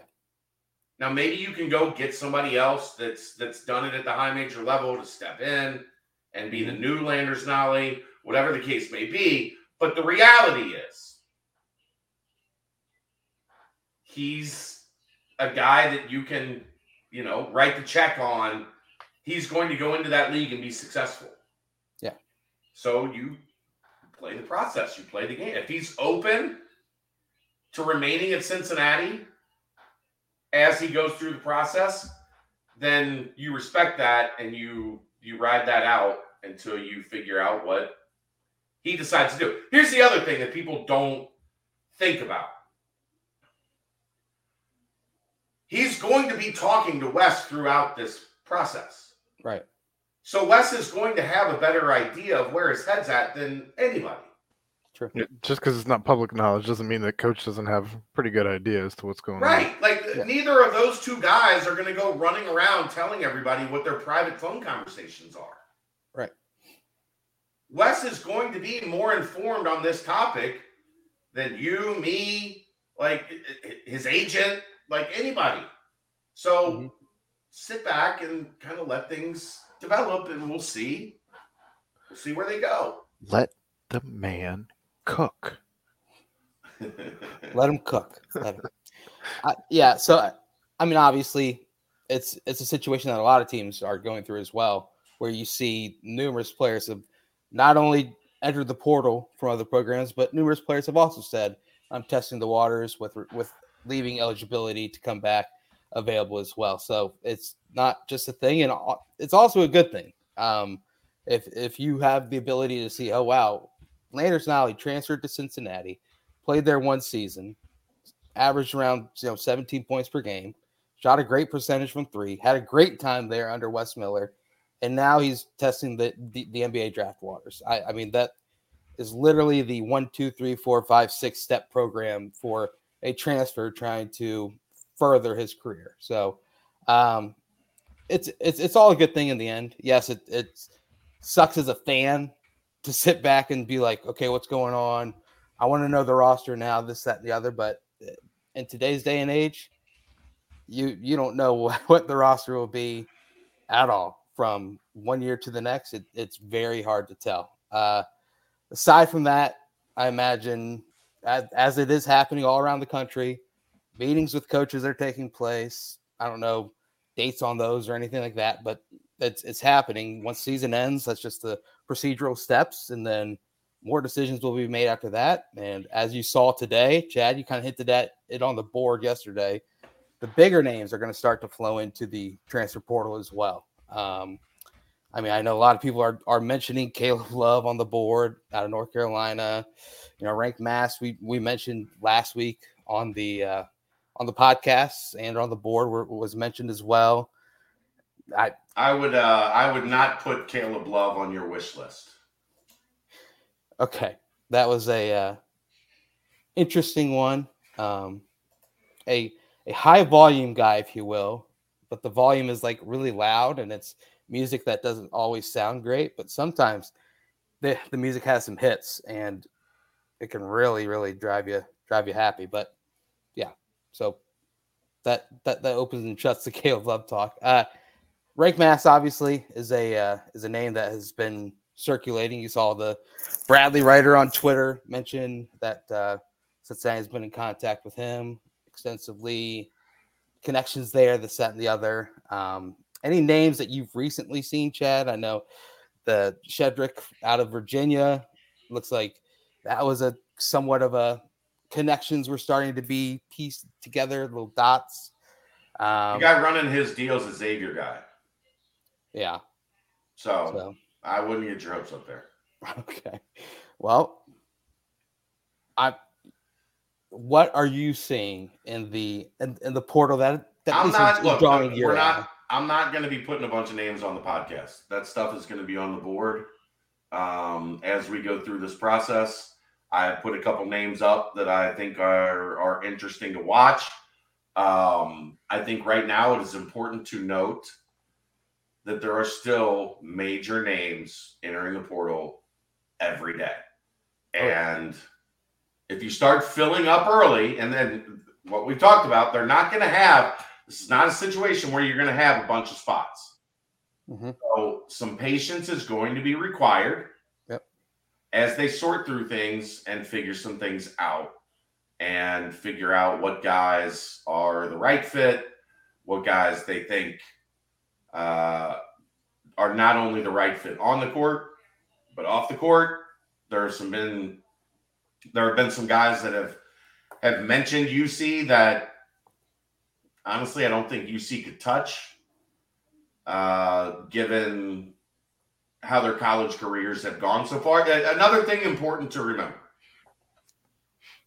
with a lot of these guys that are in the portal, that the numbers look good on the surface, but something seems a little off. it's probably because something's a little off. Like Caleb Love and his triangle. I'm not talking about him specifically. Maybe a big man from the ACC that's originally from Ohio, who has been a problem in his couple years at college. Real big man. Yes. Had a great start to last season, though. Yeah. Talented player. Talented. His talent was evident in high school. Oh, yeah. But the issues were also something that a lot of people talked about in high school.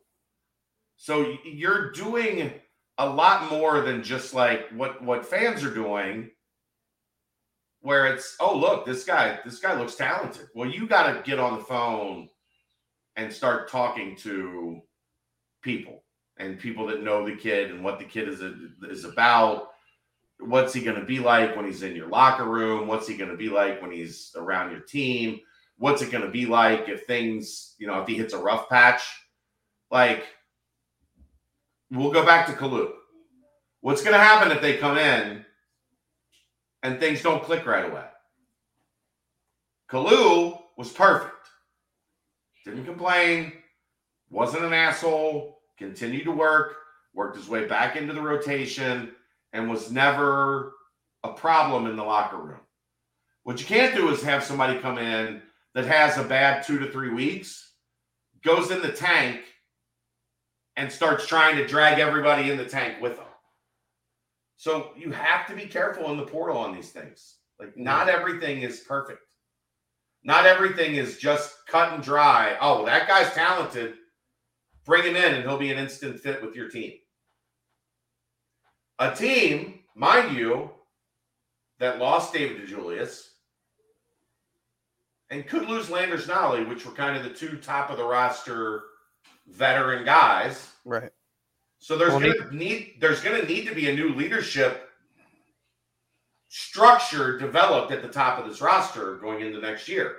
Even with Nolly, if you remember, he didn't really get to that leadership level until 2/3 of the way through the season. Yeah. At least visibly from Matt, a fan perspective. Think of it like this, Matt. If I wanted to say a name, I would have. But putting that on wax isn't always the smartest thing to do. Yeah. My understanding, Case, the meetings started yesterday, which is what I initially reported on BCJ Thursday or Friday. I think they were expected to wrap up today, but there could be one or two that, for whatever reason, roll into tomorrow. But I think they were completed today. If not, there might be one or two continuing tomorrow, but they should be done or almost done with that part of the process. Yeah. And Aaron mentioning the Caleb Love triangle and a couple of other things that no pun intended there. And the other things that obviously the quote unquote baggage, if you will. That's why it's good to have the previous connections to said pun players. Absolutely intended. That's why it's good to have previous connections with said players. That's why Rank Mass seems to be a guy that's picking up steam from what you can tell online. It looks like another name that said he's having a Zoom tomorrow with Cincinnati is Quincy Olivari from Rice guard, one of the top scorers in the country, averaged around 20 points per game. Another thing to follow, but as Chad mentioned, it's there's going to be so many names. It seems like every single day there's a whole list of 100+ new names. It's not going to slow down anytime soon. So it's going to be a trickle effect. It's going to be an effect where, if a team wants to bring in a player that they see in the portal and they need to get rid of another player in order to do so, then that might be another possibility as well. I don't know. It's a wild, wild west out there. Good thing the Bearcats have wild, wild west, and we're ready to get it rolling. I will tell you this. From some conversations I've had, interest in the Bearcats because of the addition to the Big 12 because of having that flag flying. There's a lot of people reaching out where it's not just Cincinnati, cold calling. Right. There's a lot of people like, hey, here you got a spot or two at the top of your roster looking for an impact guy. So, but they're gonna have to sort through it. That ain't the easy part. Well, further complicating everything is the NCAA releasing that they may restrict second-time transfers and all of that. So we'll see how that unfolds. But something tells me that won't be sweet memo to drop well after the transfer portal window is wide open and all of that. Yeah. Like, what are we doing here, NCAA? Get your shit together. Right, but you see that, and it's just like, I mean, are they really going to restrict someone because of a coaching change? Like it just there's some of that stuff just on the baseline. It looks like okay, interesting, but still, I think you're going to see a lot of second transfers granted a waiver if they need it. I really don't think these are legal battles they want to. Right, exactly. All you have to do is claim mental health, and are you going to go back and with a fine-tooth comb? It's stupid. Speed limit's 45 miles per hour here. All right, okay. I'll make sure I go 45. The whole thing's stupid. Yeah. Yeah. So obviously a lot of news will continue to trickle out, and it's going to be interesting to see as obviously next Monday will be the closing of the season, if you will, and that's when there will be a lot of important decisions made all around the country and ones that could affect and could not affect as well. Well, remember also, this is only the third year of the portal era, quote unquote, right? Right. And the first year, everything happened very fast. Very fast. Yeah. Like guys were just committing sight unseen, and some of that was COVID related, where there were still restrictions on visiting and whatever. And then last year, it was much more of a slow burn. Yeah. Like much more of a slow burn, where guys were taking their time. They were having coaches come to their campus and meet with them, like Wes did with unnamed Cincinnati assistant did with Rick Mast on Saturday. It took a lot more for the situation to start playing out last year than it did this year, or the year before, sorry.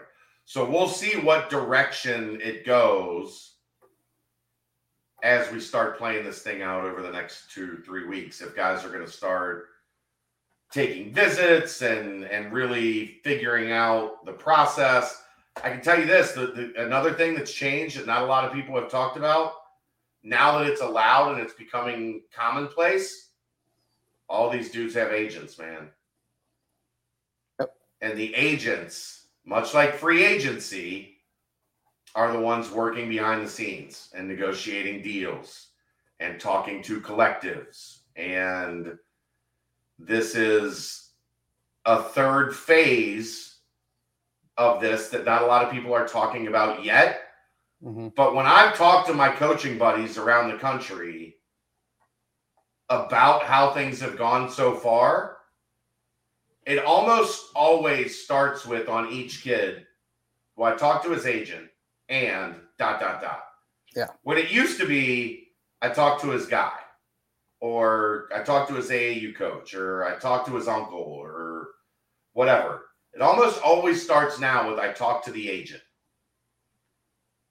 And it's going to change how things play out, because agents aren't emotional. Agents aren't ultimately in the business of swaying where a kid goes. Like, in the past we've talked about when a guy goes in the portal, most of the time he's already got it figured out. Like a high-end guy hits the portal, most of the time he's already got mapped out, like, figure out, yeah. These are the 2 or 3 schools. This one is probably where I'm going to go. We'll see if one of the other ones can catch up, or whatever the case may be. Things are going to be a little different now that legitimate agents, NCAA certified agents, are for a lot of these guys running the show. Yeah, well, it's definitely a case-by-case basis too, because you saw J.J. Starling enter the portal from Notre Dame, and he committed to Syracuse the very next day. And he's also from Syracuse, right? Well, there's plenty of those situations out there where it will be kind of like that, where it is kind of where a kid's going home. Yeah, a lot of time a kid wants to go home. Right, exactly. So, case-by-case basis. I even was listening to a podcast with Danny Hurley earlier today, and he mentioned how he Joey California is what he called him. He didn't even know Joey Calcaterra's name when he committed to UConn last offseason. He said he recruited him, and then 2 days later he committed, and he showed up and he called him Joey California because he didn't know how to say his last name, which is just how it is these days. That's hilarious.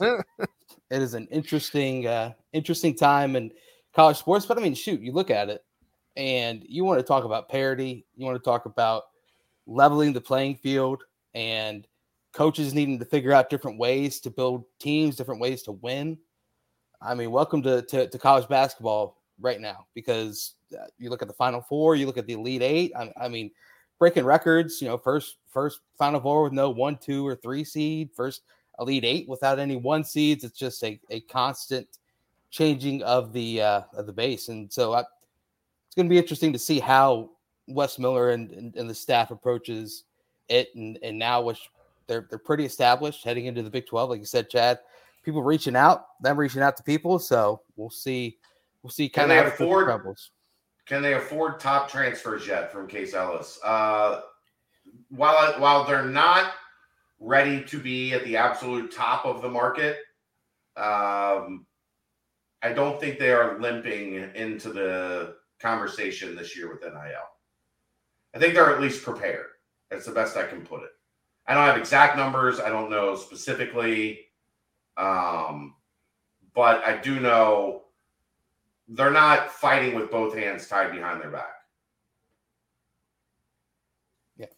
Day one ready. Hooray.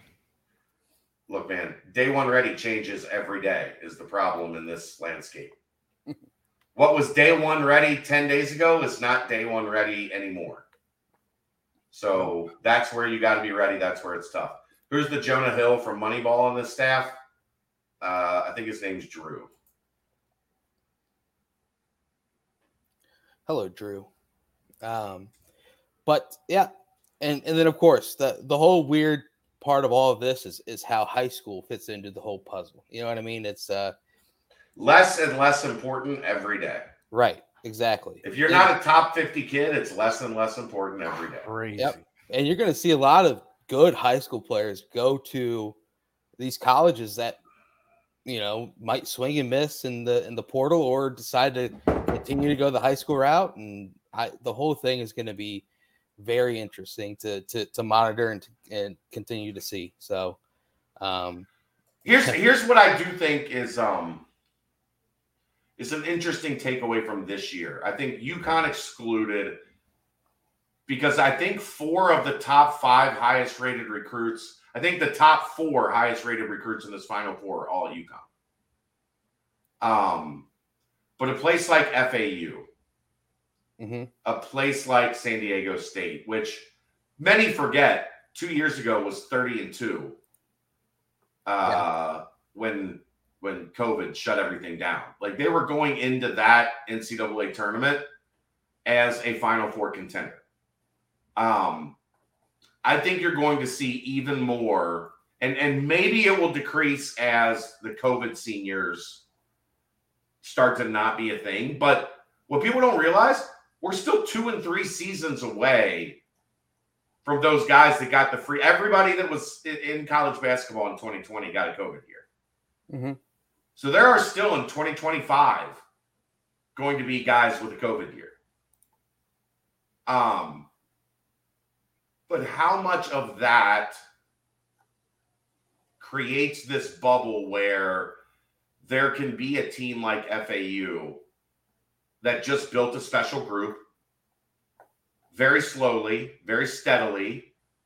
That team made the CBI and the CIT in Dusty May's first year, the CBI last year. They had not made the NIT. They had not made the NCAA tournament. But then this year, with their core, they caught lightning in a bottle. And not just in the NCAA tournament, all season. Like, that's a 33 or 4 win team or whatever it is right now. Mm-hmm.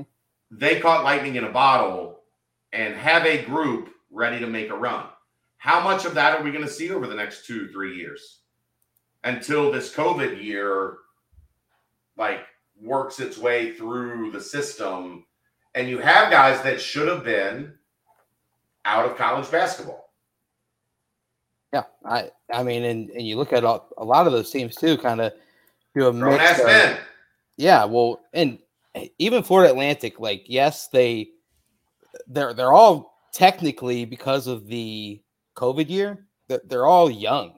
I mean, a lot of sophomores, a couple freshmen, a couple juniors. But they're the one team that's not very transfer, laden. None of them really are. Not as much. Even Miami, as much as they talked about, they just went out and spent on Nigel Pack and Isaiah Wong, like two surefire impact guys. And Jordan Miller came from George Mason as well. Yeah, but they didn't spend $500,000 on him. Yeah, or $800,000 on. You know what I mean? Like, they went out and they said, okay, we have $1.25 million to go get 2 awesome players in the portal, that are going to transform our program. Mm-hmm. And they went out and did it, and it worked. Yeah, I mean, it's just an interesting dynamic. Is like, yes, get the pieces around, get a hand, 1, 2, 3, 4 members from the transfer portal, and if it takes 1 or 2 of those from the transfer portal a year or 2 to get up to the level you want them to be, then let that happen, and then before you know it, you've got a squad full and ready. That's just parity as well, I think, around. It's just the whole thing is strange because it used to be the whole freshman, try and get all 5 stars and build around them. Now there's only one true freshman, I think, that starts on the all Final Four teams. Here's also something that's important to note. We have not seen a great freshman class in a couple of years. Yeah, that's true. And this 2023 class is not one either. It's not. Like, it's just like, are there good players? Yeah. I mean, is it a class where, like, there's 10 or 12 5-stars that are going to go somewhere and be like major lottery pick type guys? We haven't seen that for a couple of years. No, the main thing about this class, 2023, was that they struggled to figure out who was number 1 in the class for ever, I feel like. And I still don't think they all know the answer to who's number 1 in the class. That's because there's no standout. Right. Like, this guy's the number 1. Well, I mean, Victor Wembanyama is the number 1 player in the class. In the world, playing high school basketball, and he's not going to play in college. So, and there's the twins that are at Overtime Elite that are elite talents. Scoot's one of them too. Scoot Henderson, the second best. But these are all guys that are eligible for the draft coming up, not high school that have but these guys aren't going to college. I know. This is what I'm saying. Like, you wonder why it's different now, where you can't go get 4 or 5 stars to come to your college and be the dominant team in NCAA basketball. Because the best one, it's watered down. And what do most of these guys do if they have the chance? They move up. Like Gigi Jackson would have been the lock number 1 player in this class. And instead, he enrolled early, went to South Carolina, didn't do anything really. Like, he was okay, but like didn't set the world on fire. Right. But he would have been the lock number one in this class if he had stayed in this class. And you have guys starting their clock, going the pro route, and not playing in college basketball. So that has changed. And guess what? In 2024, one and done is coming back. Mm-hmm. Now more than ever, it is about establishing your culture, building a roster, and supplementing the roster with 2 or 3 transfers that fill your obvious gaps. We need a big physical 2-guard and a rim protecting big. And if we do that with everything else that we've got going on, like, okay, we've got a team. But that was always a mess, Andrew. It didn't matter if Amani stayed in the same class. The quote that Chad's responding to is Amani is the cautionary tale of reclassifying, though. Chad forgot he was That's on the podcast. cautionary tale of be careful of kids whose dads are fucking crazy. Or ranking a kid as the next Kevin Durant as a sophomore, and then he doesn't. He was, man. He was. I know. And then he just was. didn't. I saw it. And then his dad screwed him up. Right. Didn't let him play in the right type of situations. Let him Dad screwed him up. Like, man, I remember a quarterback like that. Yeah. Interesting. A little. No. He's talking about the. Oh yeah, I know who he's talking about. Muhammad entered the transfer portal. I'm making a funny, Brent. I know who he was talking about. I made a pun about Luther Muhammad entering the transfer portal. All right.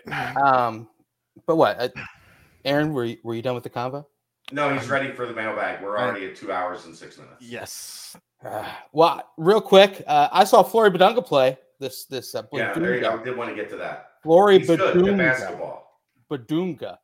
So, pretty interesting. Flory didn't really blow the top off in the first half, and then the third quarter came around, and you saw why there were, why you saw Mike Woodson and his entire staff there, and Coach Calipari sitting next to Tom Izzo, and the whole staff from Michigan there, and you saw Bruce Pearl sitting down there, and that third quarter, he did absolutely everything except for make free throws, but that's something that can be taught. But he's showed why he is the type of player that he is. Right? Sounds like a Bruce Pearl kind of big from what I saw in the tournament. Just saying. He is. I mean, not making free throws, but can do everything else. I mean, a lot of people are like that, but I know he had a block. I'm sure you've seen it on Twitter. He had a block, and then it led to a fast break and an alley-oop that he dunked for an and one. And the big man he played against wasn't, some shtick. He is a pretty good player going to play at Valpo next year. But obviously Flory's a big time talent, and the amount of people there on hand were pretty obvious why he's being recruited at the height that he is. Chad, anything that you can not spill or just update on the whole Flory Badunga saga? He's good at basketball. He really is. Everybody wants him.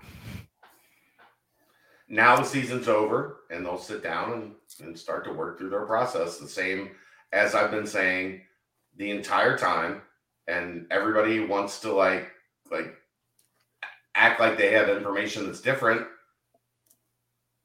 The information has never changed. Like, this is what we always thought, what we always knew was going to be the process. And now they will sit down and they will talk it out.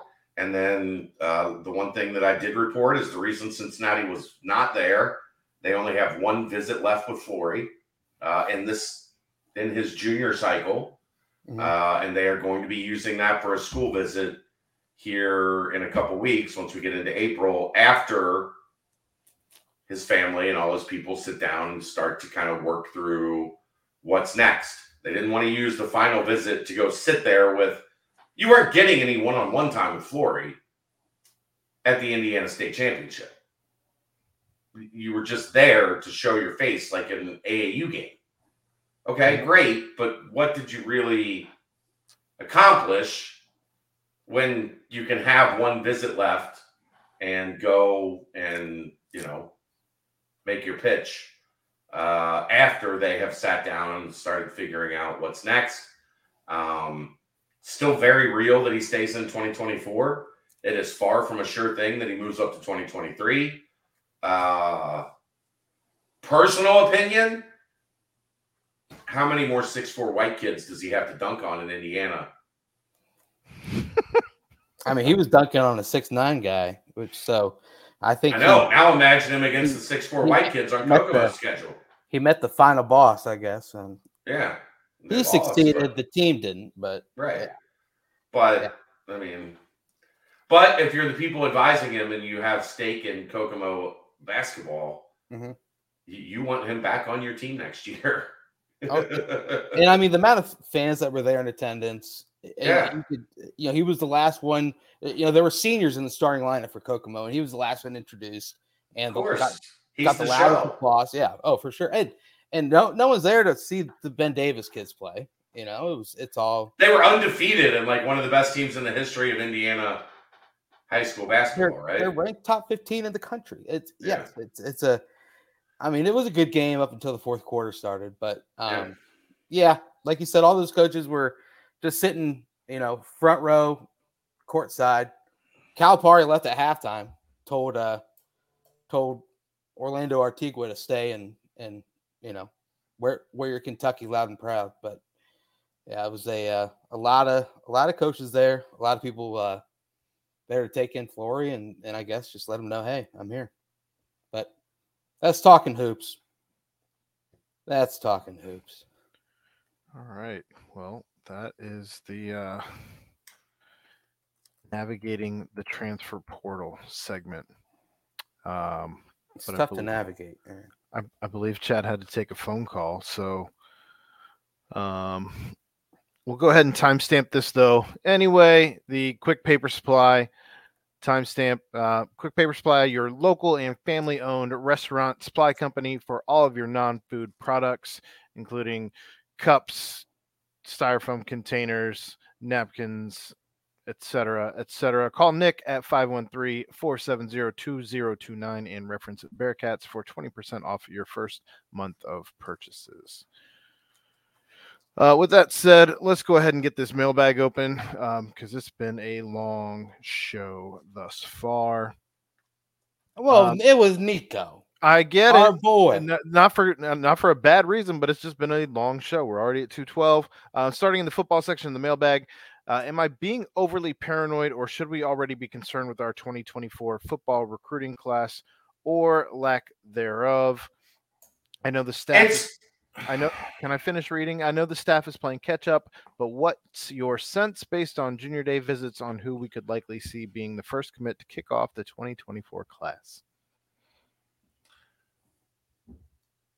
Luke Fickell's first year, the Josh Wiley, Malik Van class, things really didn't get started moving. Ty Van Fossen committed first, right around the start of spring ball. Now, that was a situation where Ty Van Fossen played at Luke Fickell's high school.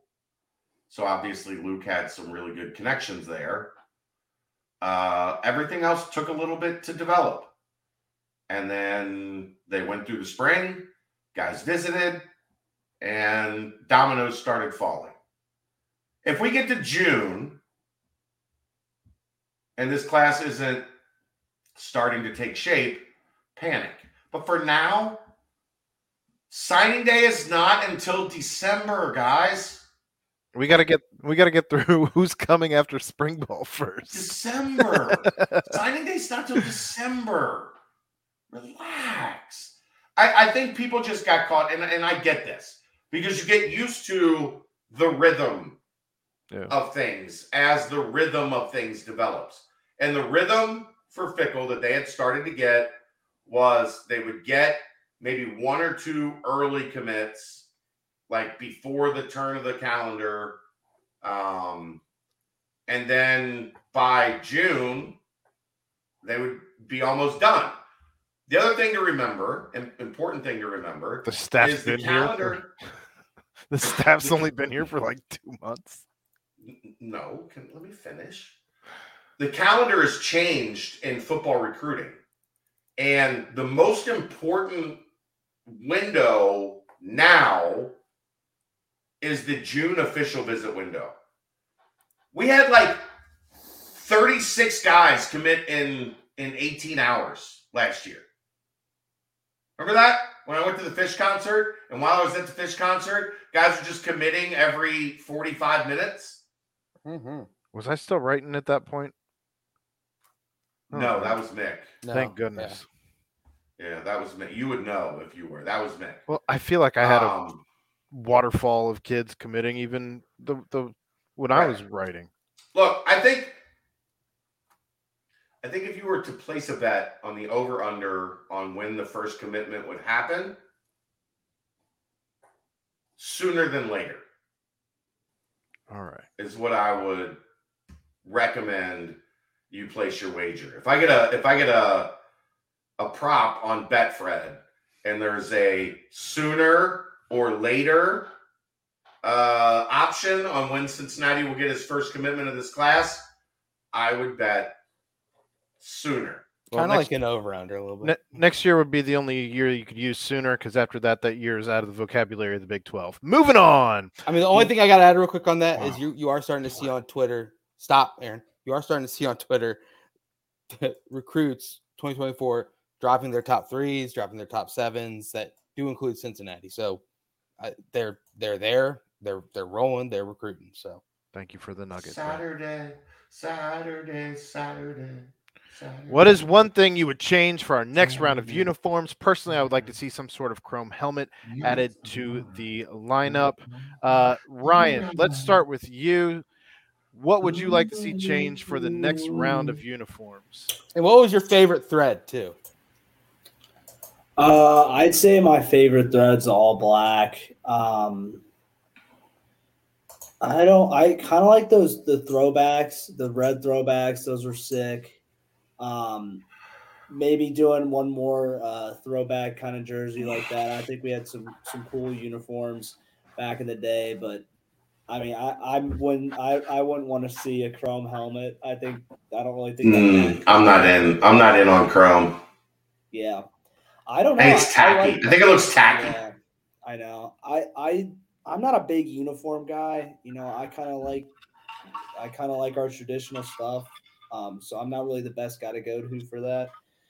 But if you guys got something, I'd love Brent, to hear. what you got? You know, I'm with whoever said it in the chat. We have the best color combination out there. I just beg, don't mess with the all black uniforms on Nip at Night. There's nothing that gets me quite going like seeing the all black uniforms at Nip at Night. I like the comment Matte Black helmets. Matte Black is pretty sick. Matte Red is also pretty good. Chad, anything you got? Swoosh. I was gonna say that was mine. I would love to see a different brand. So, which we're getting, I believe. I love. All right. Everyone is super anxious about. Chad, I'm putting you on mute. My goodness.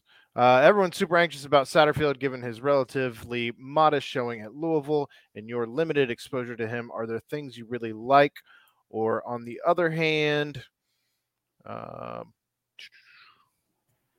there things that make you a little concerned?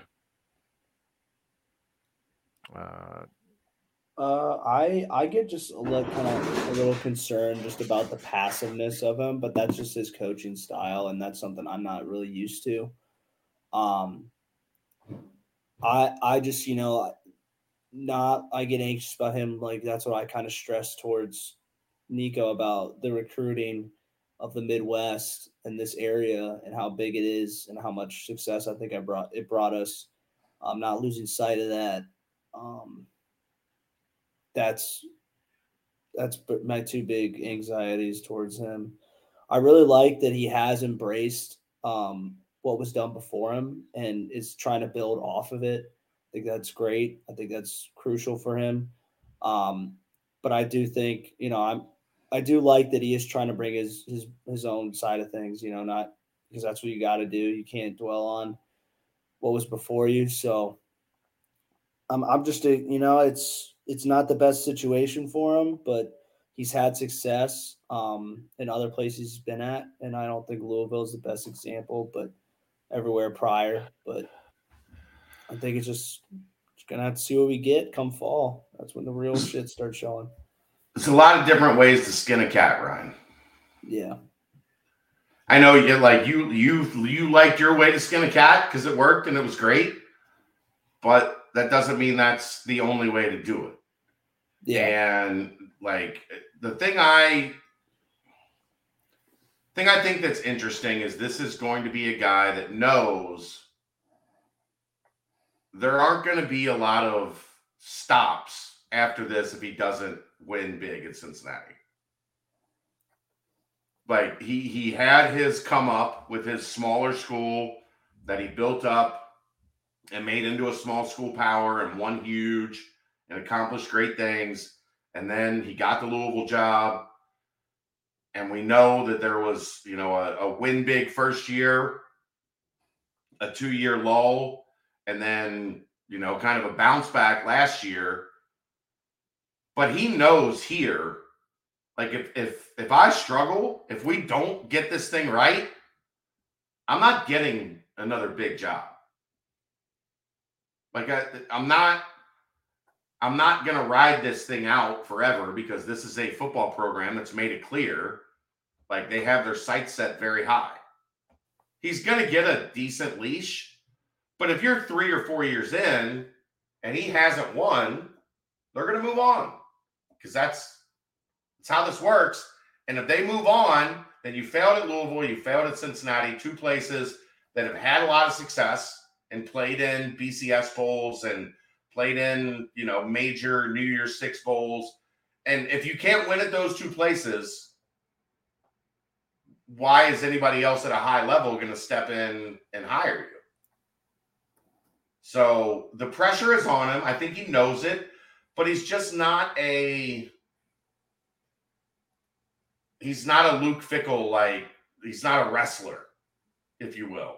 He's from rural North Carolina. They have a different cut to their jib. And we're going to have to get used to it, and we'll see if it works in the Big 12. And if not, we'll be looking for a new coach in 4 or 5 years. I think the defense is going to be really good again. I really do. I talked to a veteran defensive player today who said, now the defense is starting to make sense. The terminology is starting to make sense, and they're starting to play a little faster. And they really like Brian Brown and what that is going to mean for the way that this defense plays. I get some Marcus Freeman vibes, Ryan, from Brian Brown. I do. Foot on the gas. Just go. Play fast, play aggressive, try to beat the hell out of the quarterback and, make plays. And if you can do that defensively, hopefully the offense can come around. Right now, it's not been a good start to spring ball for the offense. All right. Would Coach Satterfield ever really give Ben a shot at quarterback with the type of offense he likes? Will Prater stay at quarterback and be given much of a chance at quarterback? Would he give Ben a shot? Yeah. If Ben's the best quarterback. And again, tried to express this last year. The coach is going to go with the quarterback he thinks gives him the best chance to win games because those big contracts are associated with winning games. And you're going to start the quarterback that gives you the chance to keep your job. It's, again, my favorite Mick Cronin line from his time at Cincinnati. And that is in relation to basketball when he said every April they tie you back to the tracks, and by every March, you better figure out a way to get yourself untied because the train's coming. And the train's coming. The only way you get off is the best quarterback on your roster being on the field. Evan, he's a quarterback. Evan has no interest in playing anything but quarterback. And there was one more question in the football mailbag for Niko, but it came in late and we didn't get to it. So we'll see. Save that one for next time. Reed, I covered that question in the notes today. So it's on the site. Since everybody is upset with me for not putting notes on the site. There you go. All right. Moving on to the basketball portion of the mailbag. If you keep only 6 players on the basketball roster, who would you keep, not including incoming players? This isn't a question about who you think will transfer out or leave the program, but rather who would you want to build the program with while taking into account next season? I don't know if I love this question just because it's kind of doing this to shit on players. I'm not doing this. I don't think you're coming from a bad place. I agree, JD, but it only creates a narrative that I don't think is good. So we'll Dan. I keep Dan and Vic. I got 2. We'll leave that one alone. Who do you believe was the most improved player on the roster this season? And your top 3 for player improvement this season? I think Vic was pretty clearly, until he got hurt, the most improved player. And then when Vic got hurt, Odie stepped in and showed drastic improvement. I think I'd round it out with Dan. I would say Dave. Yeah, Dave. Dave, compared to Dave, his first 2 years at Cincinnati, there was a substantial improvement year over year. I'd make the argument that I don't know how much of that was him improving versus having other skill players around him. But well, sure, but you still have to do it. Yeah, well, I think Dan improved more. Bearcat Man would argue Nolly year beginning to year ending. Landers Nolly was an all ACC freshman and an all AAC first team performer. He did improve a ton. There's no argument there. Yeah. But he was a really good player when he got here. All right. Archetypes. I wouldn't compare last year at Memphis, Bearcat Man. He's comparing his numbers this year to last year at Memphis. Compare his first team all AAC year at Memphis and his all freshman year at Virginia Tech. And things aren't all that far off between those 3 years. Last year at Memphis was a shit show because of Amani Bates and Jalen Duran and the riff in that team between old and new. That was a disaster for most of the year in Memphis. That should have been like a Final Four team. It should have been. All right. Archetypes Wes is most looking for in the portal. Front of the roster players potentially in the Big 12. It really doesn't matter what they look like. You don't have enough of them. You have to go get a couple. And that's going to come down to relationships and who you know. And So I don't think there's any specific, like, they are looking for ... I think they're looking for, let's go find some really good players at positions of need. One being a big man, one potentially being a shooter on the wing. I don't think there's any specific, like, this is the prototype that Wes is looking for. You have to go get to frontline Big 12 starters in the portal this year. You have to. All right.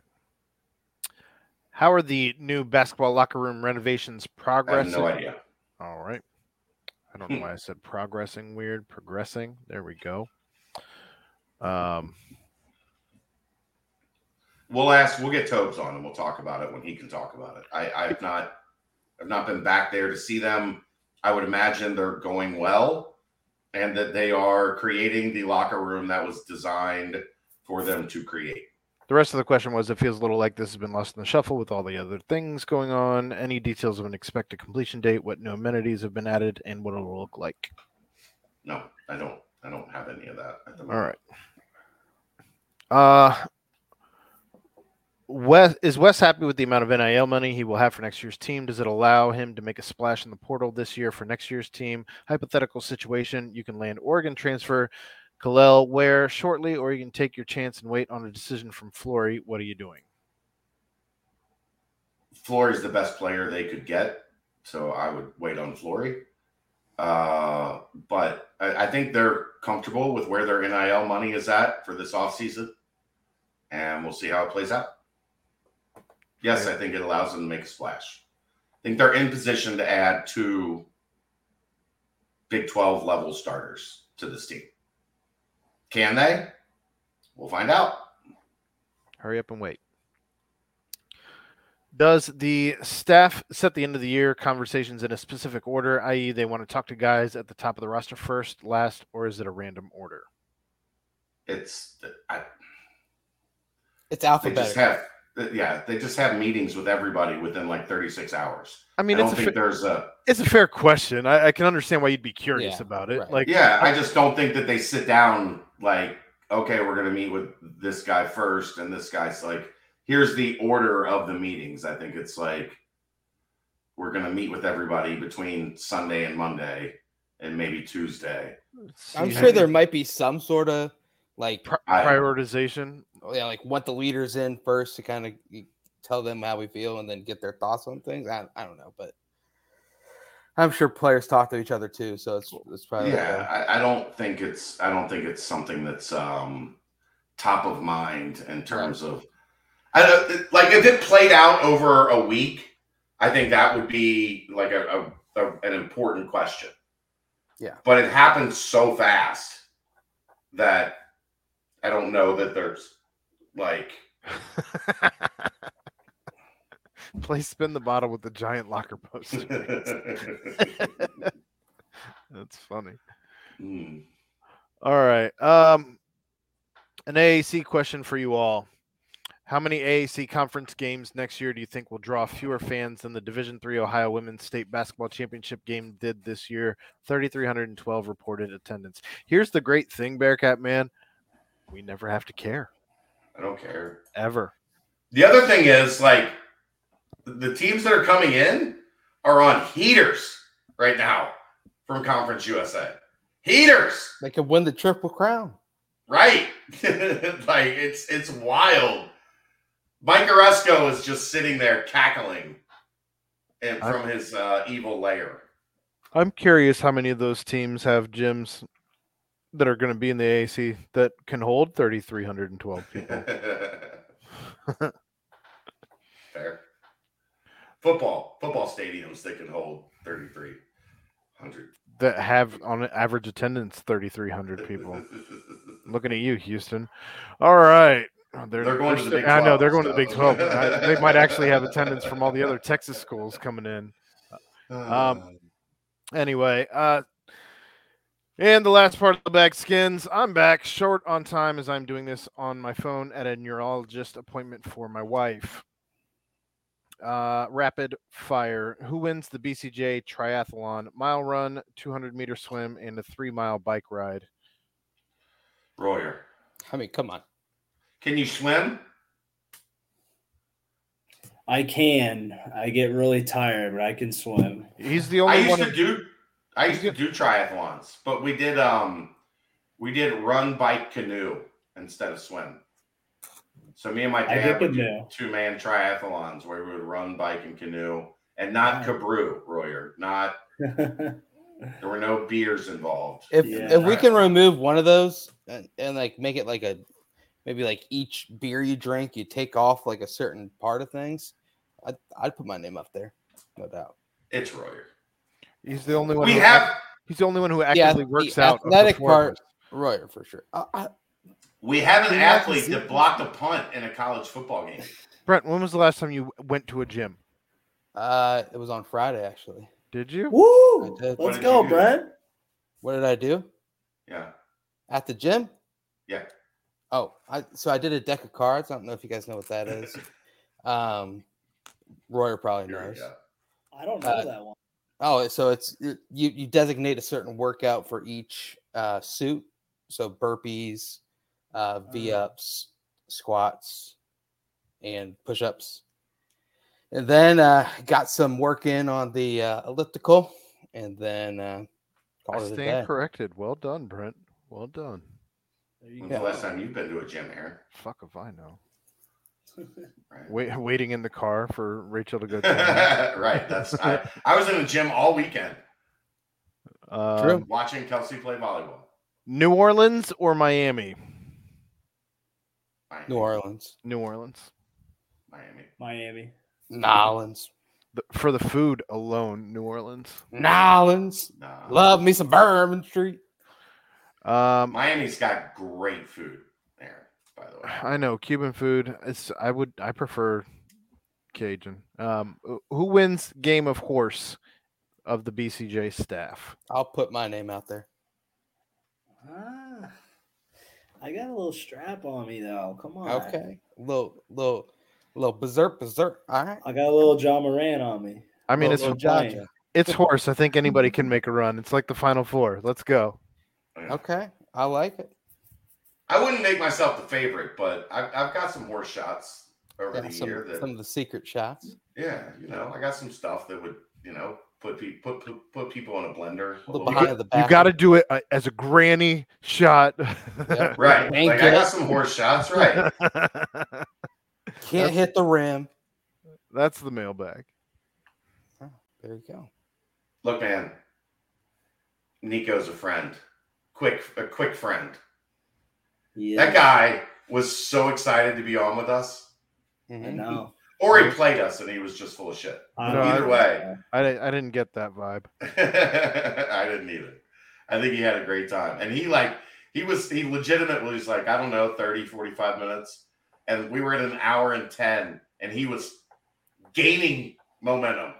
He was picking up steam. He was still ready for more. So I'm excited about that from this show. That's the one thing I take away from this one. We're going to have a great relationship with Niko, and when it comes time after spring ball and they get into summer workouts, we're going to be able to get him on here and talk about who's standing out and who we need to look for as we get moving to camp. And that's a very good thing for our members. Get us out of here, Brent. Well, it was a fantastic show. Yet again, special thank you to our man, Niko Palazeti. Another special thank you, of course, to Danco Transmission and Auto Care and Quick Paper Supply. But for my guys, my pals, no games this week. Well, baseball. There's baseball. But aside from that, no games till August. September. Spring practice, plenty of basketball happenings. So stay locked in to BCJ throughout the week. But yet again, guys, for my pals, Aaron Smith, Chad Brendel, and Ryan Royer, I am Brent Young. Yet again, another fantastic BBP presented by BearcatJournal.com. See ya!